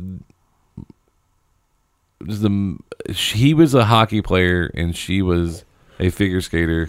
Oh, shit. And they put them together. What was that? I don't know, and they eventually fall in love and they do great. Okay. Typical 80s movie. Sure. That's why I remember watching that, and I just remember sitting laying on someone's head. I don't even know who that head was. I was like maybe 9 or 10. I don't even know how. Oh. Wow, everything was a lot better back then. It's just so easy, man. Everything was easy peasy. Yeah, just I don't know, easy peasy. Movies, soundtracks, fucking the whole thing. Like, absolutely. No, I'm excited. I was just pop culture. I'm just excited that you came in. I was honored that you and came in. And I'm sorry. I just had to write down on the dry erase board because I just looked over and realized we've been in here talking for 2 hours. Because we're chatty Cathys. Right. I didn't even realize. I thought maybe we'd been an hour. And we haven't. I've been enjoying this shit. It's 2017. I probably haven't seen you since I don't even know if it's been graduation or something. Yeah, I mean, Maybe at least a decade, maybe a decade and a half. I just came right in, and it's awesome. Oh yeah, The feng shui, boys. Well, fucking professional. But this is a conversation that I love to have. I mean, I love hearing. And I thought about this today because I knew you were coming in, and I probably the only I love Slash's autobiography. Yeah, sure. Because I've always loved music, but I know my limitations, and I know that there was never going to be an opportunity that I was going to be able to be in a band, play music, do something, you know. Because if it was like, okay, well, I learned to play drums, well, Sproles played the drums, so that was like, that's not going to happen. My wrist is all fucked up, can't play guitar, so it was like, okay, well, I can sing. Kind of on a good day, you know. So it was like, so I always enjoy hearing a good story, especially about being on the road. Sure, you know, it's like, you know, having dinner with Ozzy, you know, I mean, all this shit, you know. I mean, I love to hear a good rock and roll story. You know, sex, drugs, and rock and roll. It's what I'm all about. Well, I'm honored that you both asked me, and I'm just telling you, I've got stories for days. So maybe I may end up being that kooky, weird next door neighbor that makes cameos every once in a while. We have a shit ton of them. That's perfectly fine. If you ever get a text from me that says someone canceled, like I've done that to Craig, I've done it to Chris. Sure, I've done it to everybody. Dude, Absolutely. I would be humbled to come here and talk with you guys anytime. This has been a fucking blast. I love it. It'll be out on Monday. Yeah. I'm happy to see people. I know I mock Seymour all the time. I know I do. But we mock it. That's what we do. But you know what? You're not mocking the people. You're mocking that small town mindset of everything that kept us under their hoof. You live over there, so you have to be a certain way. Yep. If you come over here, I'm going to have preconceived notions about you, or I'm going to feel sorry for you. Exactly. So I didn't live in a town that big. I'm sorry your dad wasn't around. Okay. Yeah. I just want to check out. Yeah, that's exactly it. But they know everything. Right. Yeah. Oh, for sure. Sure. But no, I'm glad another person from Seymour is doing something that's great. Yeah, hell yeah, man. And then I think with the tattoo thing, I think would be great. I think if we can ever pull it off, have someone in here, get a tattoo artist in here and have them just tell them like some of the stories from being in a tattoo place. I'm just telling you. I need to quit saying that. I know them all. Someone's probably gonna steal that idea. I gotta stop saying that out loud. Yeah, you gotta quit talking about this shit. And just know, like I have the best on lock. So if that needs to happen, you let me know, and I can reach out to a few good brothers and make that happen. And you know what? Just the same goes with like the stories I have. We could have ebbed and flowed anywhere. And again, I eventually someday would like to write a book on all my shit. And I feel like just as the vibe began to mesh with us, it wasn't about like even telling us stories anymore. It was just about like opening this brotherhood up and just seeing what's under the hood. Absolutely. You know? Absolutely. So I like this dude. I'm glad you fucking called him. He's fucking glad to be here, man. It's probably someone that wouldn't expect us to be friends because of preconceived notions of how we are. Sure. Yeah. And it's just but wrestling fucking, that was what it was, wrestling. Yeah. Yep. Like we loved wrestling. And a lot of us did, and we could talk about it, and then it was okay to talk about it, and like, oh, that's fucking stupid. That's my Vince McMahon. Haters gonna hate. This is a drizzling shit. But we need to play. Well, let's before you go, like, what is you got anything you want to promote? Your band, anything? Let's just say I got a ton of irons in the fire, and we'll leave it at that because like I got a couple projects, but I don't have anything recorded. Yeah. I dig the shit out of life. I dig the shit out of this culture from podcasting. What you guys are doing is awesome. I love fucking Transformers. Shit, lead us out on that. You got the touch from Transformers soundtrack. You got the touch. Oh, dude, it's epic. I like to touch Megan Fox, and she married Brian Austin Green off 90210. Holy shit, that's a travesty. Sorry, that's a Randy travesty. I've got him all day long. Randy Travis, nice guy. Just don't let him drive. Go ahead. No, are we still going out the Tesla signs? Yes. Oh, yes. I think yes. it's. I think Is it's. that- I think I That's love where we this. started. Okay. I love this song. Because there's a fucking ad. Where's the Yeah. damn cursor? You There got it is. video. You got to skip it in 5. So yeah, okay. So yeah, before we head out, I will give out all of our social media. Don't forget, you can go to on Twitter. We are at Smugcast Show. You can follow me on Twitter. It's Smugcast_AP. You can follow BJ. It's at the BJ Robbins. He uses his full name. I do not. I'm not sure why. It doesn't matter. Anyway, you can find us on Facebook. It's facebook.com/Smugcast. You can find us on Instagram, Smugcast_. Also, don't forget, you can go to our YouTube page. We are not big enough for it to be youtube.com/Smugcast. So just go to YouTube, search Smugcast. You'll find the shit. We did just put out a video. Hit that subscribe button. Hit the fucking subscribe button. Subscribe. Play that shit. All the podcasts are now directly uploaded to YouTube. We did that for my mom. We absolutely did. That was the only fucking reason I did it. Because she couldn't figure out how to fucking download it on iTunes. Where's your radio station? So, but you can check out everything. All the episodes are also on smugcast.com. Don't forget, you listen to it on iTunes. Please rate and review us. Go to YouTube, hit the subscribe button. Am I leaving anything out on the social media? I believe I nailed it. No, thanks for all the feedback. We really appreciate it, and thanks for everybody. The show continues to grow. Absolutely. Don't forget, you can go to rangeofnutrition.com. Use promo code SMUGCAST, and you will get 15% off your order. Also, you can go to Jay's Wings and Seafood over on the east side of Indianapolis. Hey, Jay. Pop in there, give promo code SMUGCAST, and you will get 10% off your order. Also, big shout out to Repo Records. They help us out with the audio each and every week. That's Repo Records, taking the music back. And I guess with that, this is Smugcast. Stay smug. Absolutely. Still a fucking ad. Yeah, I know.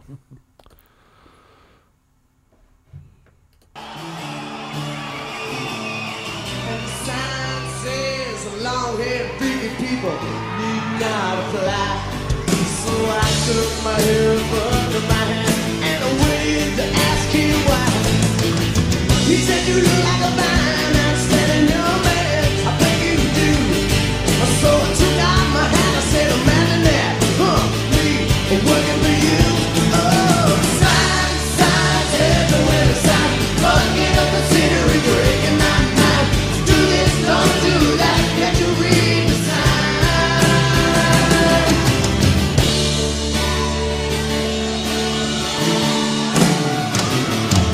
And the sign says anybody caught trespassing will be shot on sight. So I jumped the fence and I yelled at the house, hey, what gives you the right to put up a fence and keep me out, or to keep Mother Nature in? If God was here and tell it to your face, man, you're some kind of sinner. Signs everywhere, signs, fucking up the scenery, breaking my mind. Do this, don't do that, can't you read the sign? Oh, I say now, mister, can't you read? You got to have a shedding tired of your teeth. You can't watch, no, you can't eat. You ain't supposed to be. And the sign says you got to have a membership card to get inside.